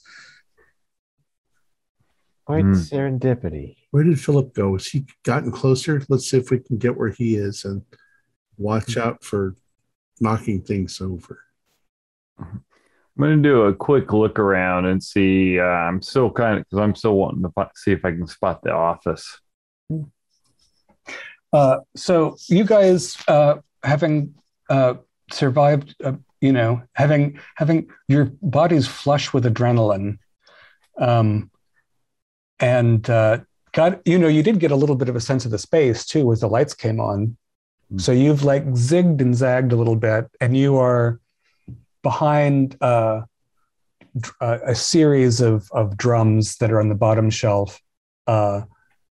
That's the first solid wall of stuff between the open space where they're working. And so you can see that there, in addition to the long middle table, there's a second of those carts that they're stacking barrels on. They're drawing from 2 taps on these sort of square wooden tankards of some kind. They're drawing juice into these smaller barrels. There is the table is perpendicular to the shelving you're hiding behind, and the rack with the tankards is on the other side of that table. And between that table and the tankards are the 2 carts. To your left, at the end of the building, there is a metal stairway that goes up about half of the height of the building, so about 1 external story, to a small office on legs, under which there's more stuff stacked. You are sure now that there are 6 laborers and the overseer woman, who's blonde. And on the table, there's some kind of bowl thing. There's a couple of maybe tools, and the blue stuff is certainly folded robes.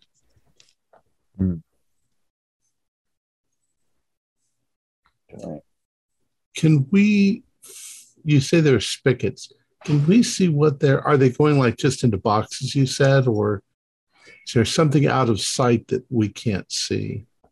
They're definitely. I mean, whether there are larger barrels inside the boxes that have a pipe to the edge, or something. Or maybe the box is metal lined and has juice in it. Hard to say. It's maybe they're because they're using 2 of the taps. Maybe they're mixing the things. It's hard to say. I mean, they've got their backs to you. Is there any vantage point where we would be able to see better? Or the only things you could do without entering the light, I mean, you can't really get much closer without entering the light. You can try to clamber up this shelving to look down on things, but that's, iffy. And is there a gangway that goes around the inside of the building up above? Why don't you roll luck? You've got 80 luck. What the heck? I guess there will be in all likelihood. I got a 6. Yeah. Okay. So there is but we'd have to go to the office and then follow on the gang. Yeah. There are possibly other ladders in the darkness that would lead to the same thing. But to get to see much, you'd probably have to go pretty close on that gangway to the office. And then, I mean, the lights are only, 12 feet above the cement floor? They're hanging on long things. So if you're high enough, you're actually pretty shaded. On the other hand, if you're decided about what needs to happen, you have weapons where you are. Yeah. I've got an idea with that we can maybe get us closer. Have one of us go outside and around front, just discharge our shotgun a couple times. A distraction. And they're going to, try and get them to come up front. Why don't we just make a noise that they go to investigate? Yeah. No way. Anyone see an electrical box on the outside? There's got to be one. There'd be wires coming in, but I'm not going to electrocute myself. What if we pick up something in here on the shelf and get to a place where we can chuck it to where it hits way on the other side of So on the gangway? No, just do it, and then we can go around and see what the hell they're doing when they all go to investigate.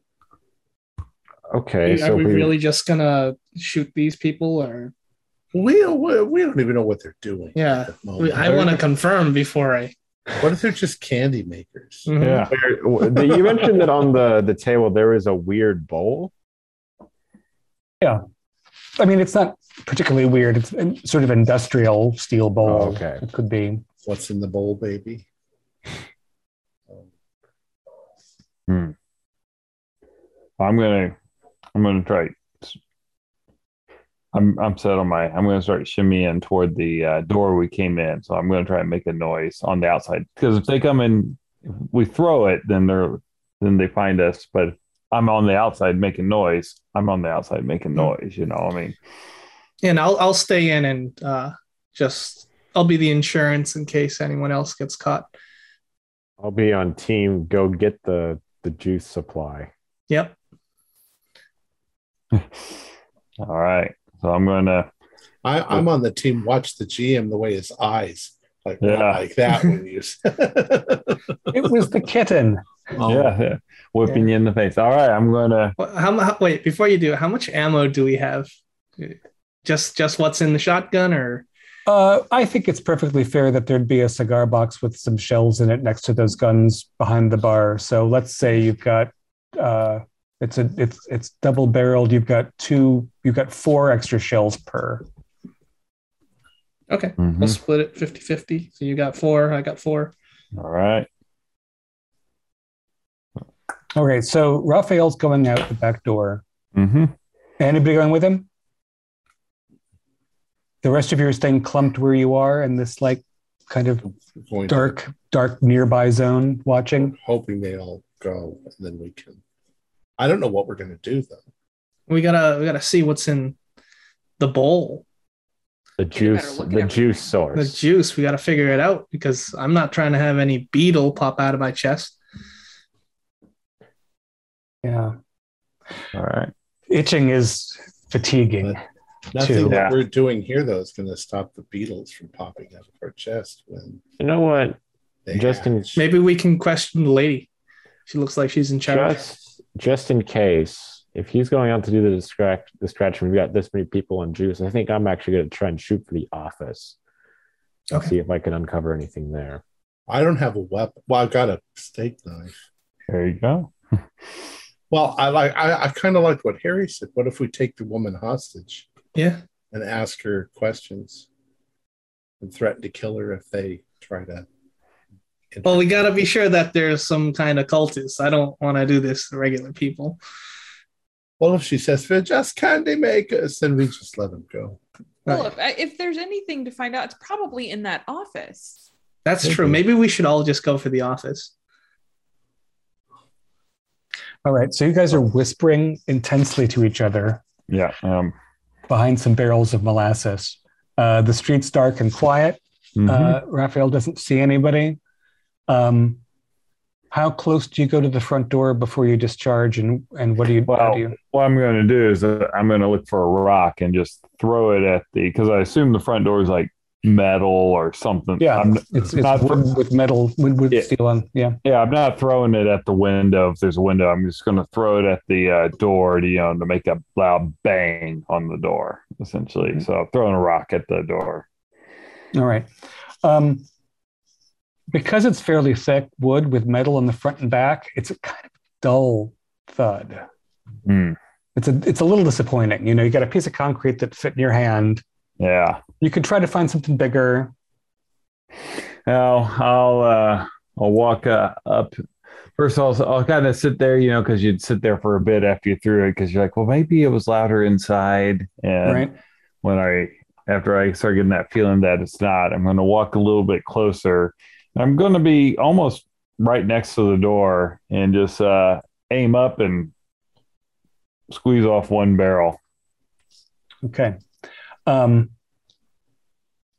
that's loud. And then what? And then I'm going to kind of run away from the door. So it looks like I'm just in the street, and my acting is not the best, but I'm going to try and put on what was it? Who's shooting? You're the only person out there at 2:00 in the morning. I know. If he puts on a good show. Yeah. All right. So you scurry away, but you're not immediately going back to the back door or anything. You're You're playing passerby. Yeah. What are you going to do with the shotgun? Holding it behind you? Yeah. Okay. All right. So inside the warehouse, you're waiting tensely.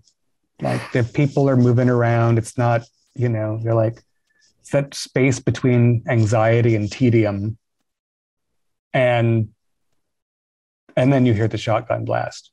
You didn't hear anything else before that. And again, everybody in the warehouse stops moving. And the woman, she's got like, I don't know, a clipboard sort of thing. And she slaps it down on the metal table and it rings a little bit. And she's like, I don't know that. And four of the men hurry toward the front door. And two of them keep working on the cask. And she's like, you finally make out a word that she says in a string of mumbling, and that word is pike. Pike. And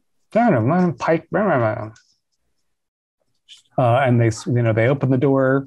There's actually a tiny foyer between the warehouse and the street. And so you learn that the workers are armed because they all draw revolvers from their jumpsuits.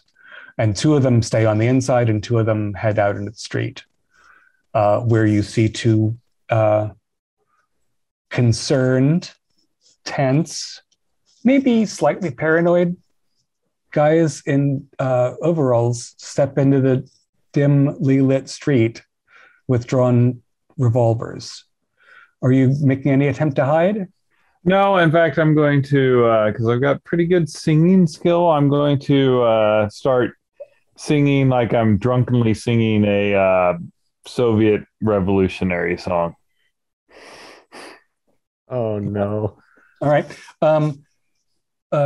So the most appropriate, is that persuade, maybe? What's the most, it's not... Yeah. Fast talk? Well, actually, what's your fast talk like? Not good. My Fast talk The or plan acting? is not good. Yeah, I'm not saying it's a good plan. My singing's very good. I feel like it should be a combined fast talk and singing. All right, let's go for it. Glorious marching on, and well, I sang really well, but I did not fast talk really well, and I look up at them and try and do the bring down the capitalistics. Right. So they look at each other in multiple disbelief, and they don't like hide their revolvers, but they kind of just put them back in their overall pockets with their hands on them. And one of the guys is like, "Do you have a fucking gun out here, asshole?" I discharged one in celebration. The revolution was successful. The Comintern will march across the globe and cast down all businesses. What the fuck is he talking, Jerry?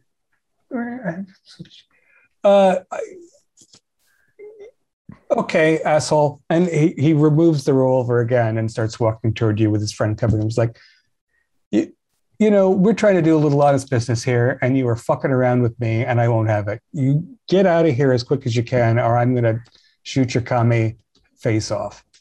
I'm going to give myself a power to see if I can say calm with a gun, kind of in my.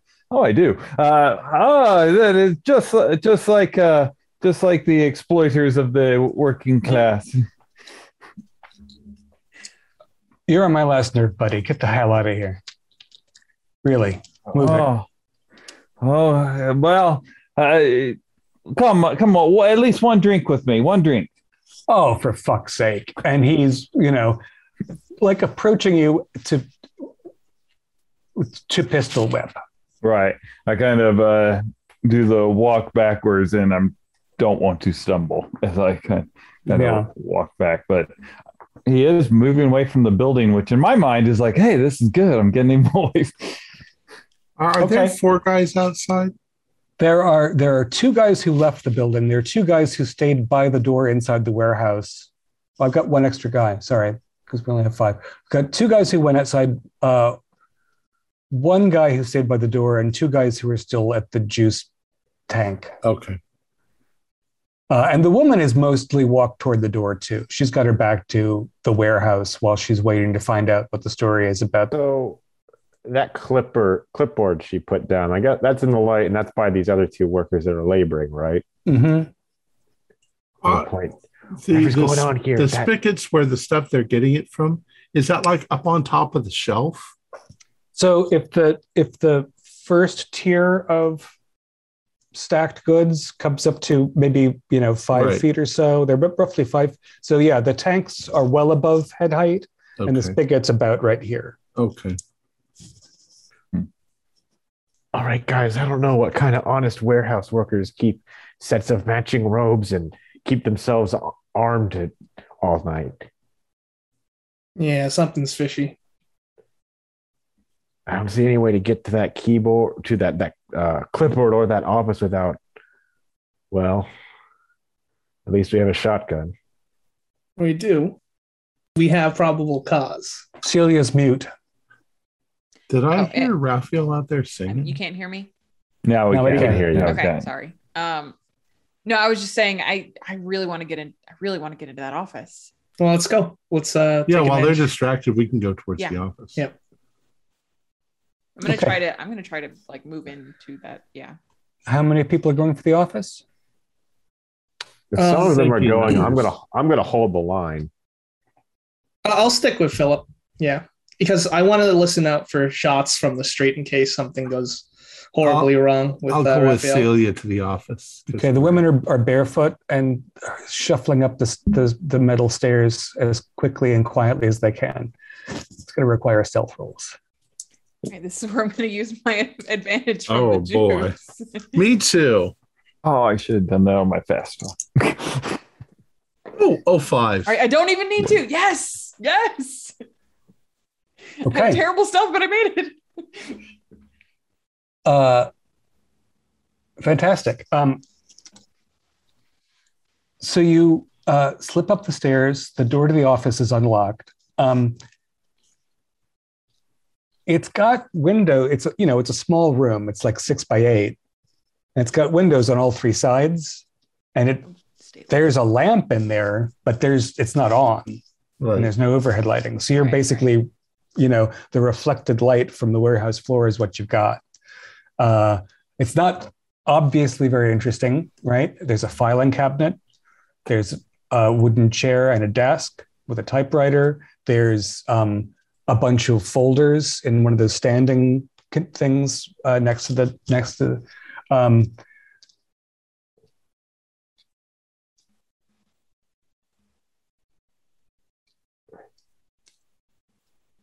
except for the fact that you'd need an accounting roll in time to figure out how they were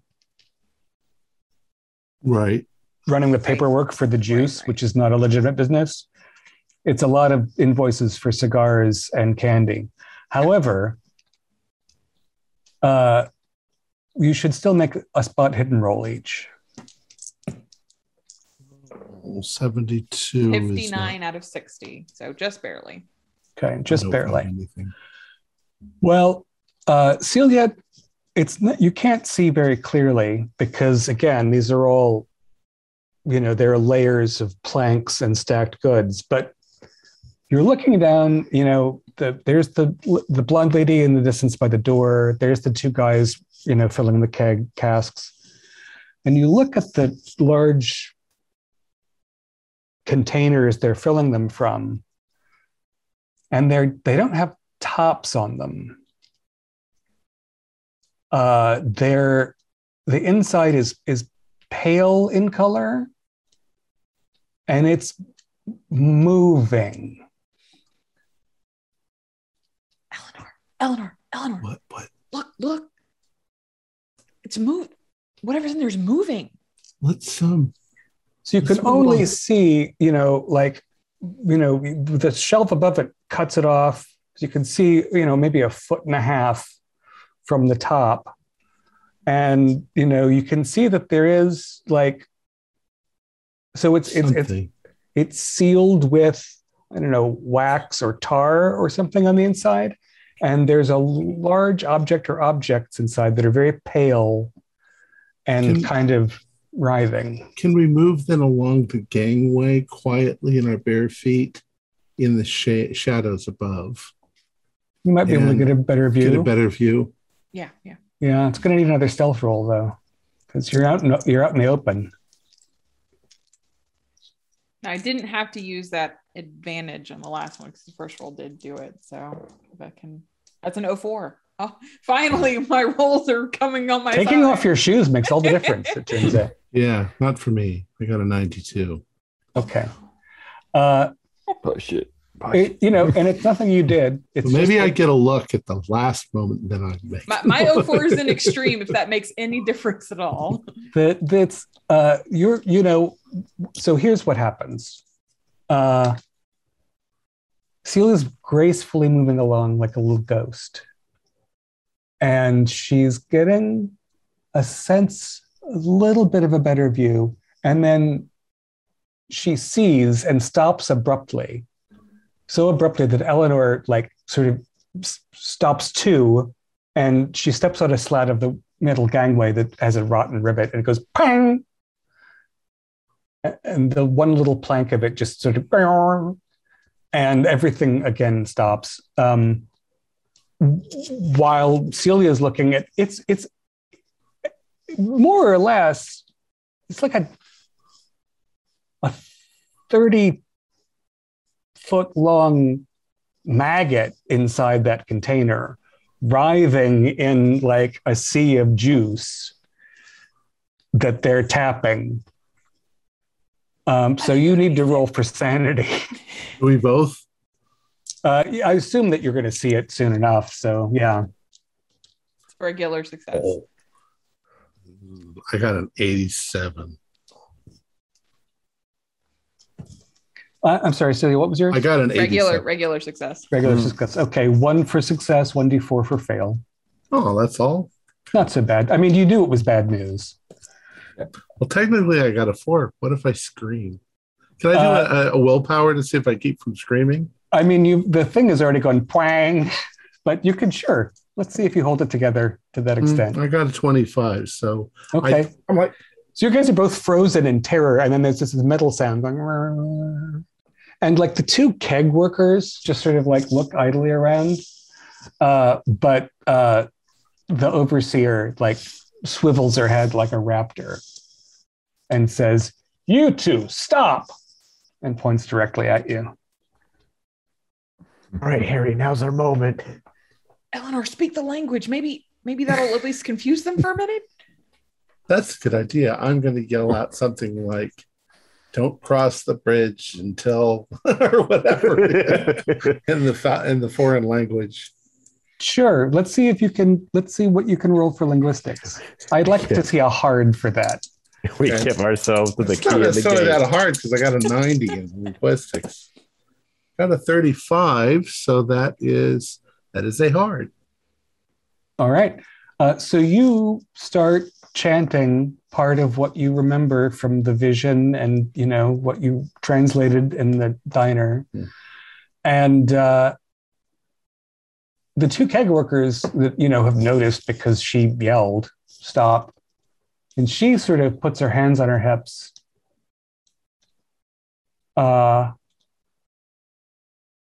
And then she says, "You're early. Come down here."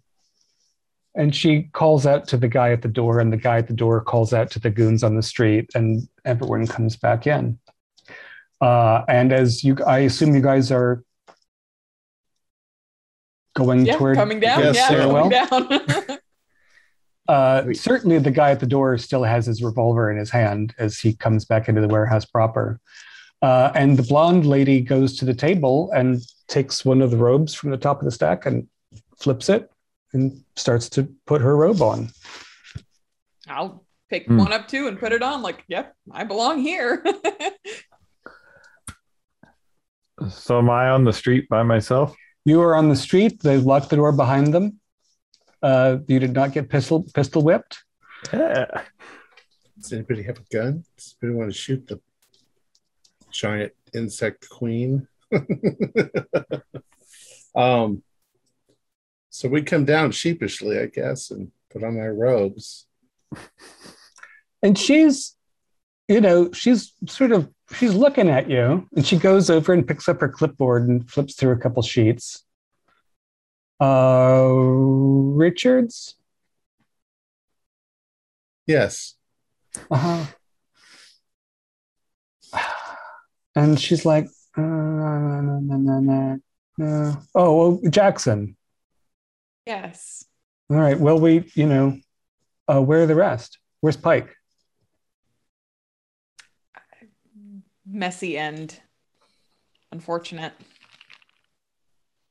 I don't understand. The bug got out. Oh, Pike. All right. Well, that's disappointing, but I guess I'm not totally surprised. He was weak-willed. But we still need, we need a full group. These guys are not, So who do you have? We should have Justasto. Did Justasto make it? What? That was Tony. He was freaking out. The eclipse isn't. Well, it's all right. It's close enough. Okay. And she puts her hands in the steel bowl, and sort of it's like maybe, I don't know, watered wine or something. She just sort of runs her hands in it and rubs them together, and then she starts the chant. And it begins. We give ourselves to the key and the gate, and we're going to enter into combat rounds now. Do we want to take a 5-minute break before we do? Okay, sure. Yeah.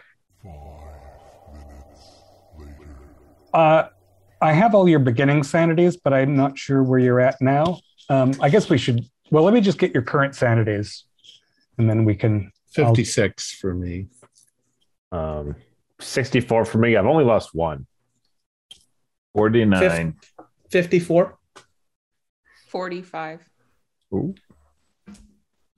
Okay, nobody's lost a whole lot, but let's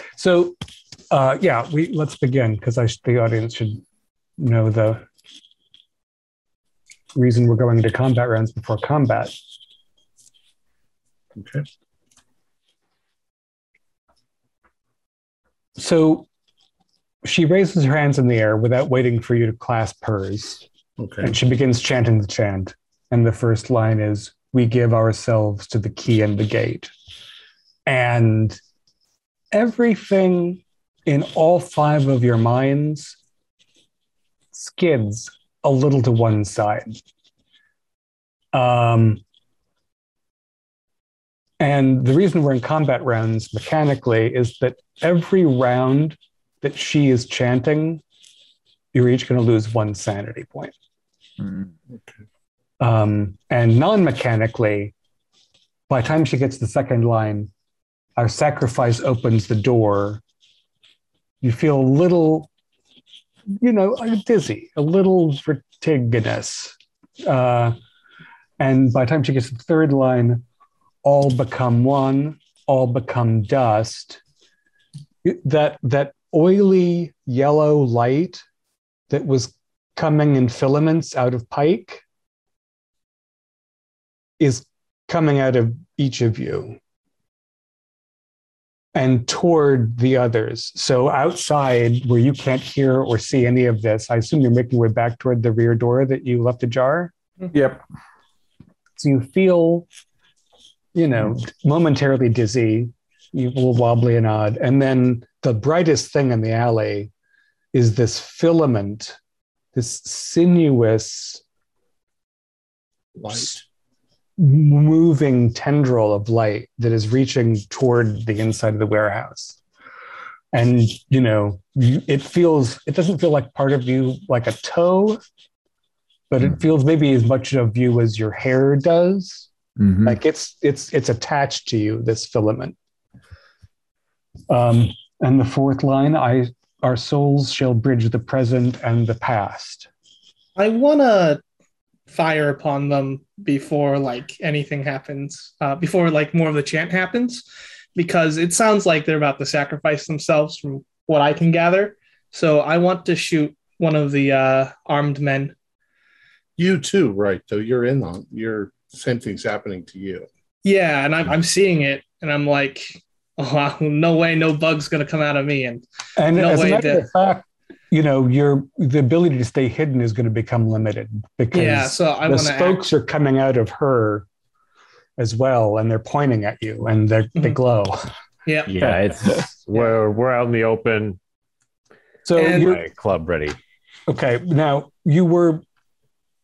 While the ladies went upstairs to the office, you guys remained hunkered down behind the nearest but darkest chunk. Are you going to step out to take a shot? For me, I'm just running with the melee. Okay. Yeah. Sorry, but I just didn't want to shoot at the lady because she's probably going to be closest to Celia and Eleanor. So that's why I'm going to take out. I mean, you've got a shortened shotgun. You're not going to be able to aim at her without endangering your friends, certainly. So, however, the guys with the guns aren't chanting. Right. That's true. They might be mumbling. I mean, they're far away too. They're just coming in. I'm going to make an opening for Philip. So I'm going to take out the guys so Philip can run to the lady who's chanting. Yeah, I'll do that. Yeah, we'll do that. All right. But yes, go ahead. Okay. If he fires that gun, I've got my knife ready. So I was planning on doing like an Alia Stark and slicing it across the woman's neck since I'm right in front of her. Is that a Game of Thrones reference? Yeah. I got it. I didn't get it, but I got it. All right. Before we're working in rounds. So we're going to say that the chant is around. Mm-hmm. Mm-hmm. Okay. So we lose one sanity. So you've all lost a sand point. Yep. And then that time, Harry and Philip emerge from behind the things. So in a round, Harry, you can either, again, the table is parallel to the shelves with the drums of juice. And that's parallel, but a distance to the thing you're hiding behind. If you come around the left, you're really far from the door, but it's the closest way out. Or you can spend the whole round sort of running down this row, and then you'll be much closer to the armed men who just came in from outside. So it's up to you whether you want to like emerge and take a shot at a distance or get down again, because you were ready with a weapon, but you had gone to the left to get closer to the area and the door is to your right. So it's just not optimal. Like you're just spraying lead in the general direction of the guy. I'm gonna take a whole round to get in position. Okay. Yeah. And then Philip, you could go the same way on his heels, or you're closer to the chanter and such if you stay on the left side, but you might want to stay hidden until he fires. Yeah, based on what you said. I want to get closer to the chanting woman, but if he's just repositioning and we're not loud yet, I want to just sneakily get like ideally into when things go awry in a round, I could run up and attempt to whack her. Okay, so first combat round, she chants the whole chant. Harry makes a run for it. Philip's like edging up and trying to stay in shadows, but you can't get into the wells of light, so you're not going to be on top. But both Celia and Eleanor are within 5 feet of the woman. That all the robes were in a stack. And the woman, to be fair, with, 5 rays of tendril light coming out of her torso, doesn't seem to be very attentive to the immediate scene. Right. Her juice men are right there, though. Right? They're no longer tapping the worms that you don't yet know about, you lucky souls. They're sort of just, they're like getting amped up for the ritual because it wasn't supposed to happen until like 4 a.m, but close enough. And so the other men are coming in. Is there, Keith?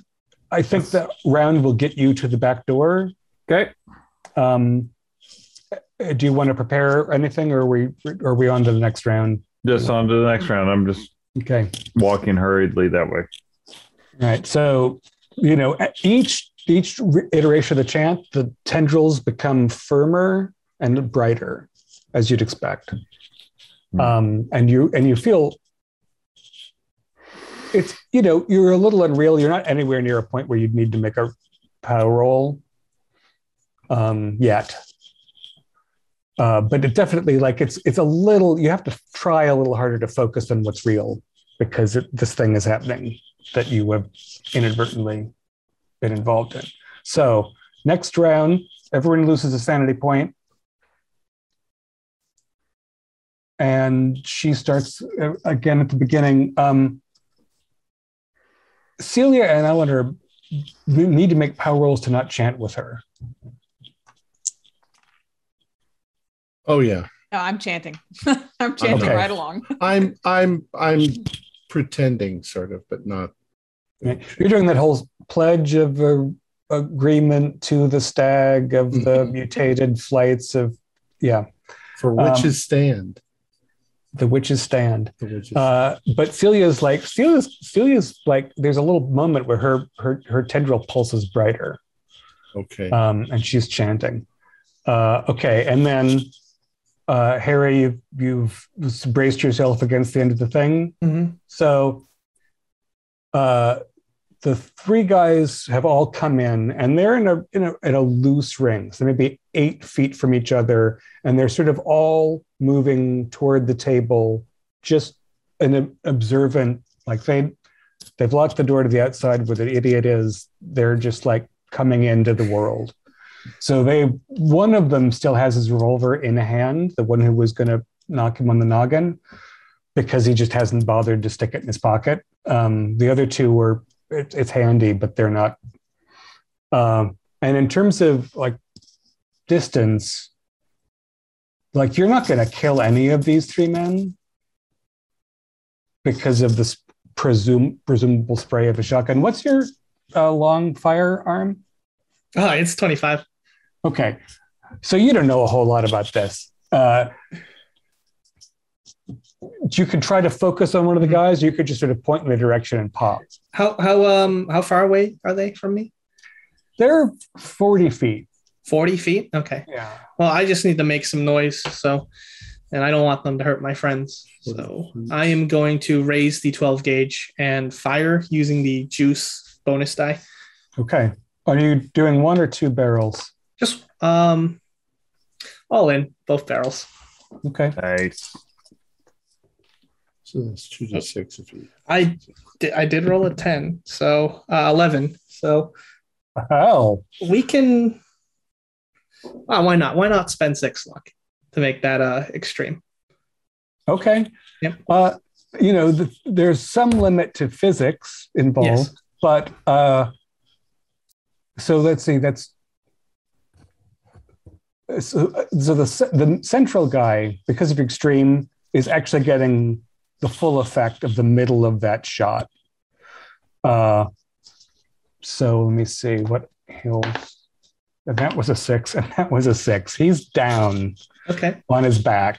Yeah. He's not dead, but he's in trouble. The other 2 guys, I'm going to split the other 6 between them. And so one guy, you winged. A guy took 5 and a guy took 2 for, record keeping. So they are both injured, angry, and no longer interested in the ritual, but trying to figure out if they can see. And there probably is, even if you're pretty well shaded, there's probably smoke and the sound of it, even in an echoey warehouse. Like they've got their like drawn and headed your way. Okay. But that basically takes all of the goons' attention away from the ceremony. So in that regard, you're successful. Does that mean, Eleanor, that you're going to try to strike? Yeah. The second that gun goes off, we probably all jump. That's a loud bang. But as soon as we do that, I'm going to slash with the knife. Okay. So fighting brawl. Yeah. Did I get a 25? That's a 25 out of 40. Right. I can spend 5 points to make it a hard.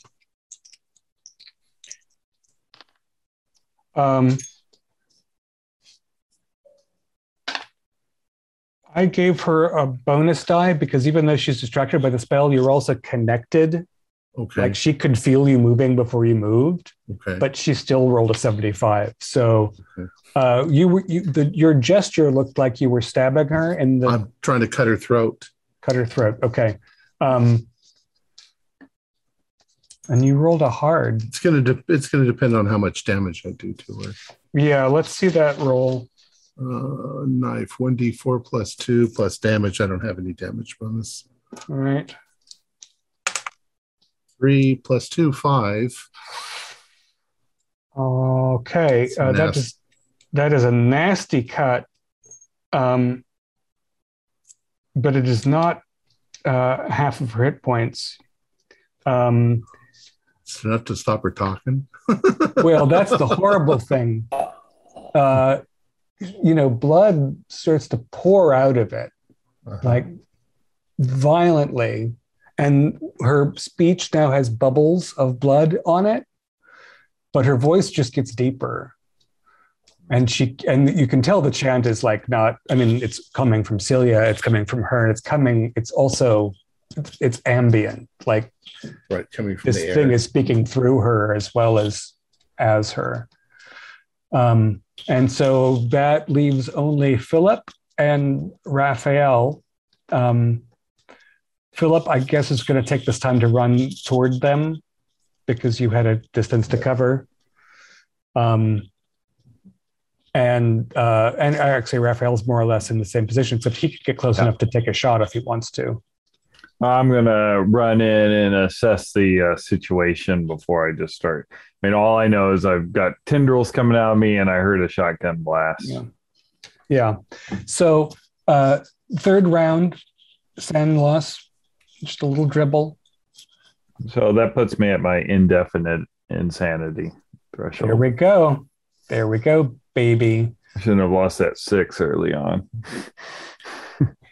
Fumble, man. That was an interestingly timed fumble. So the man down has just rolled onto his side and is sort of trying to hold his guts in. The other two have the distance between themselves and Harry. One of the keg boys has turned on all the warehouse lights. So click, click, click, click. There's no longer any real shadow to hide in. Raphael, you have to make a power roll, and so does Eleanor. Actually, everyone except Celia has to make a power roll. Oh, regular. Oh, 3. I failed. It's not a critical fail, but I failed pretty badly. I failed. Okay. Let me see. I should have had Celia roll a sand loss for that.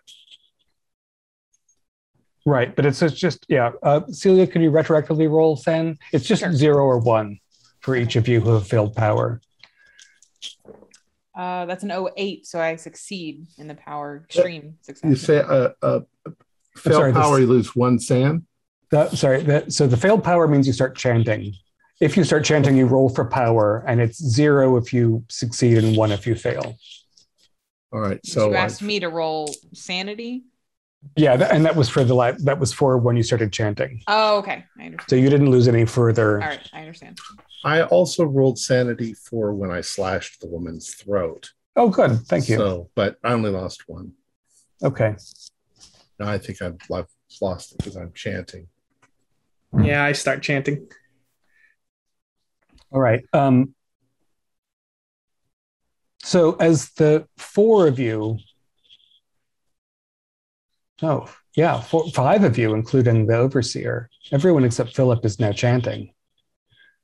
The tendrils are brighter, and you were sort of, whether you feel like it or not, you are sort of walking towards each other, like the thing is drawing you physically toward a connected space. The good news is that the goons who were marching on Harry see him coming out of the shadows. His shotgun lacks in his arm. In the distance, Raphael appears as well, but the shadows have been diminished. And they now relax. They feel like there's not anything to worry about. I think that leaves only Philip to act this round while you all chant. I've got to try and smack her. All become one. All become dust. Oh, become one. Slash her throat, you might knock her head off. All right. What's my... Do I really want to do that, though? Well, 41 luck to get an extreme. Oh, I don't know about that. Don't die with luck. That's right. No, this is so dumb, but I'm going to do it. I have 14 luck left. Okay, so you ran out of the... do you know what? She gets a dodge roll, even though she's enchanted because you're connected. But that piece of pipe with concrete on the back is such a nasty piece of business that I'm going to give you a bonus die before you spend all the luck in the world. Oh, okay. And if you fail, you can still spend all the luck in the world. But I'm just going to... Oh, okay. That makes it a normal pass to begin with. I'm still going to blow 9 luck to make it a hard, just in case. That seems like a reasonable middle ground.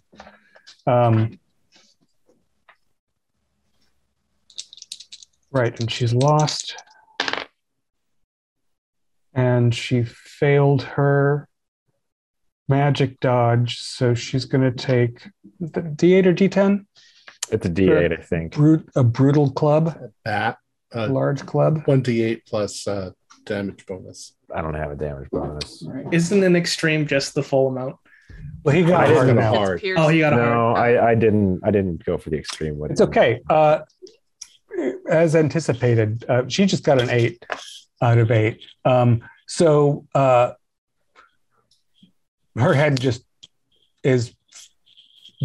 flops back off of the neck, and there's vertebrae, and the esophagus is still Trying to chant. doing something, and her mouth on the floor is still writhing, but the chant is broken. And the four of you who were entranced, all of the symbols on your body feel incredibly hot and painful for a minute. And then the next thing you hear is the employees running out the warehouse doors in a panic. The tendrils of light fade into darkness. There's giant maggots up there, and I point out. Well, Yeah, we got to destroy those. We've been drinking bug juice. yeah. Bug juice. Well, not a surprise that capitalists would do anything to make Oh money. my god! Shut up, Raphael. just set the whole place on fire. Yeah. I agree. Philip, looks like you really let's find- saved us. I think I had a lucky shot. Yeah. Wait, that's the reason why we were celebrating. And yes, so the next day, the Chicago Tribune will have an item about an unexplained fire in a warehouse on the lakeside. Over the next 3 days, your marks will fade and vanish. I'm keeping one of the robes as a memento. That's an interesting choice. I'm keeping that pipe forever. I'm framing it. Well, maybe not framing it. You should rub off the tissue and the hair. Yeah, Ooh. obviously. I'm off Especially since it's a murder booze. weapon. I'm off But- booze Yeah. for a while. I consider that my lucky club. No And- more weird booze from a speakeasy. No more booze. That's Yeah. where I am. No more. And over the next year or so, without the juice, all of your particular inspirations fade away. And you return to the mediocrity that you had experienced in your life before these special 9 months that called you together. You did never figure out that equation. Your solo show, kind of a flop. The IRS does eventually call you, but the job is just miserable. Mhm. The peculiar musical ideas that Harry got do not catch on. And nobody wants to work with him. He's very irritable. And Eleanor ends up teaching Spanish. comparative languages at a community college in Spokane. I'm happy though. But you did save the world. So there's that. So tell us the story. What was going on? So the overseer, never named overseer, she is a Yithian. She's inhabited by a Yithian. And they use alien technologies, including biological technology, to build this substance. And they were looking for people with attributes that were necessary to build a permanent gate from an ancient Yithian time to the current time. They wanted a bridge for whatever incomprehensible Yithian reason. And you were to make the physical bridge. And there were, about a dozen people that it was an experiment, to see what of your species would be suitable to formulate this. Tony's chemistry was just off by a little bit. The people that Pike had crossed off were people who had failed in various ways. And you guys, and it was also astronomically the correct date. It was a time to test the next stage of the process. Cool. Yeah, so the juice connected you to extra dimensional information from Yithian worlds, and Which end of the bug did it come out of?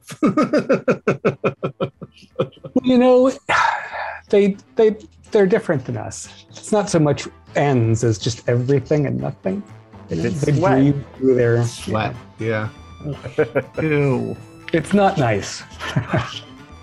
Our players included Holly Buto, Alex Sun, Shams Sabin, Keith Craig, and myself, with David Gassaway as the keeper of the secrets.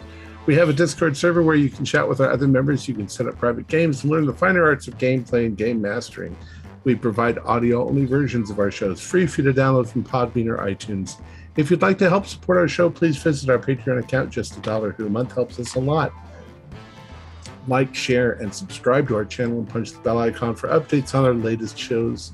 And leave us some comments. We enjoy reading them and answering any questions you might have. This is Tom Rayleigh, together with all the members of our gaming club, inviting you to journey with us once again into the darkness for another adventure into the universe of H.P. Lovecraft and the Call of Cthulhu role-playing game. Until next time, good luck, good gaming.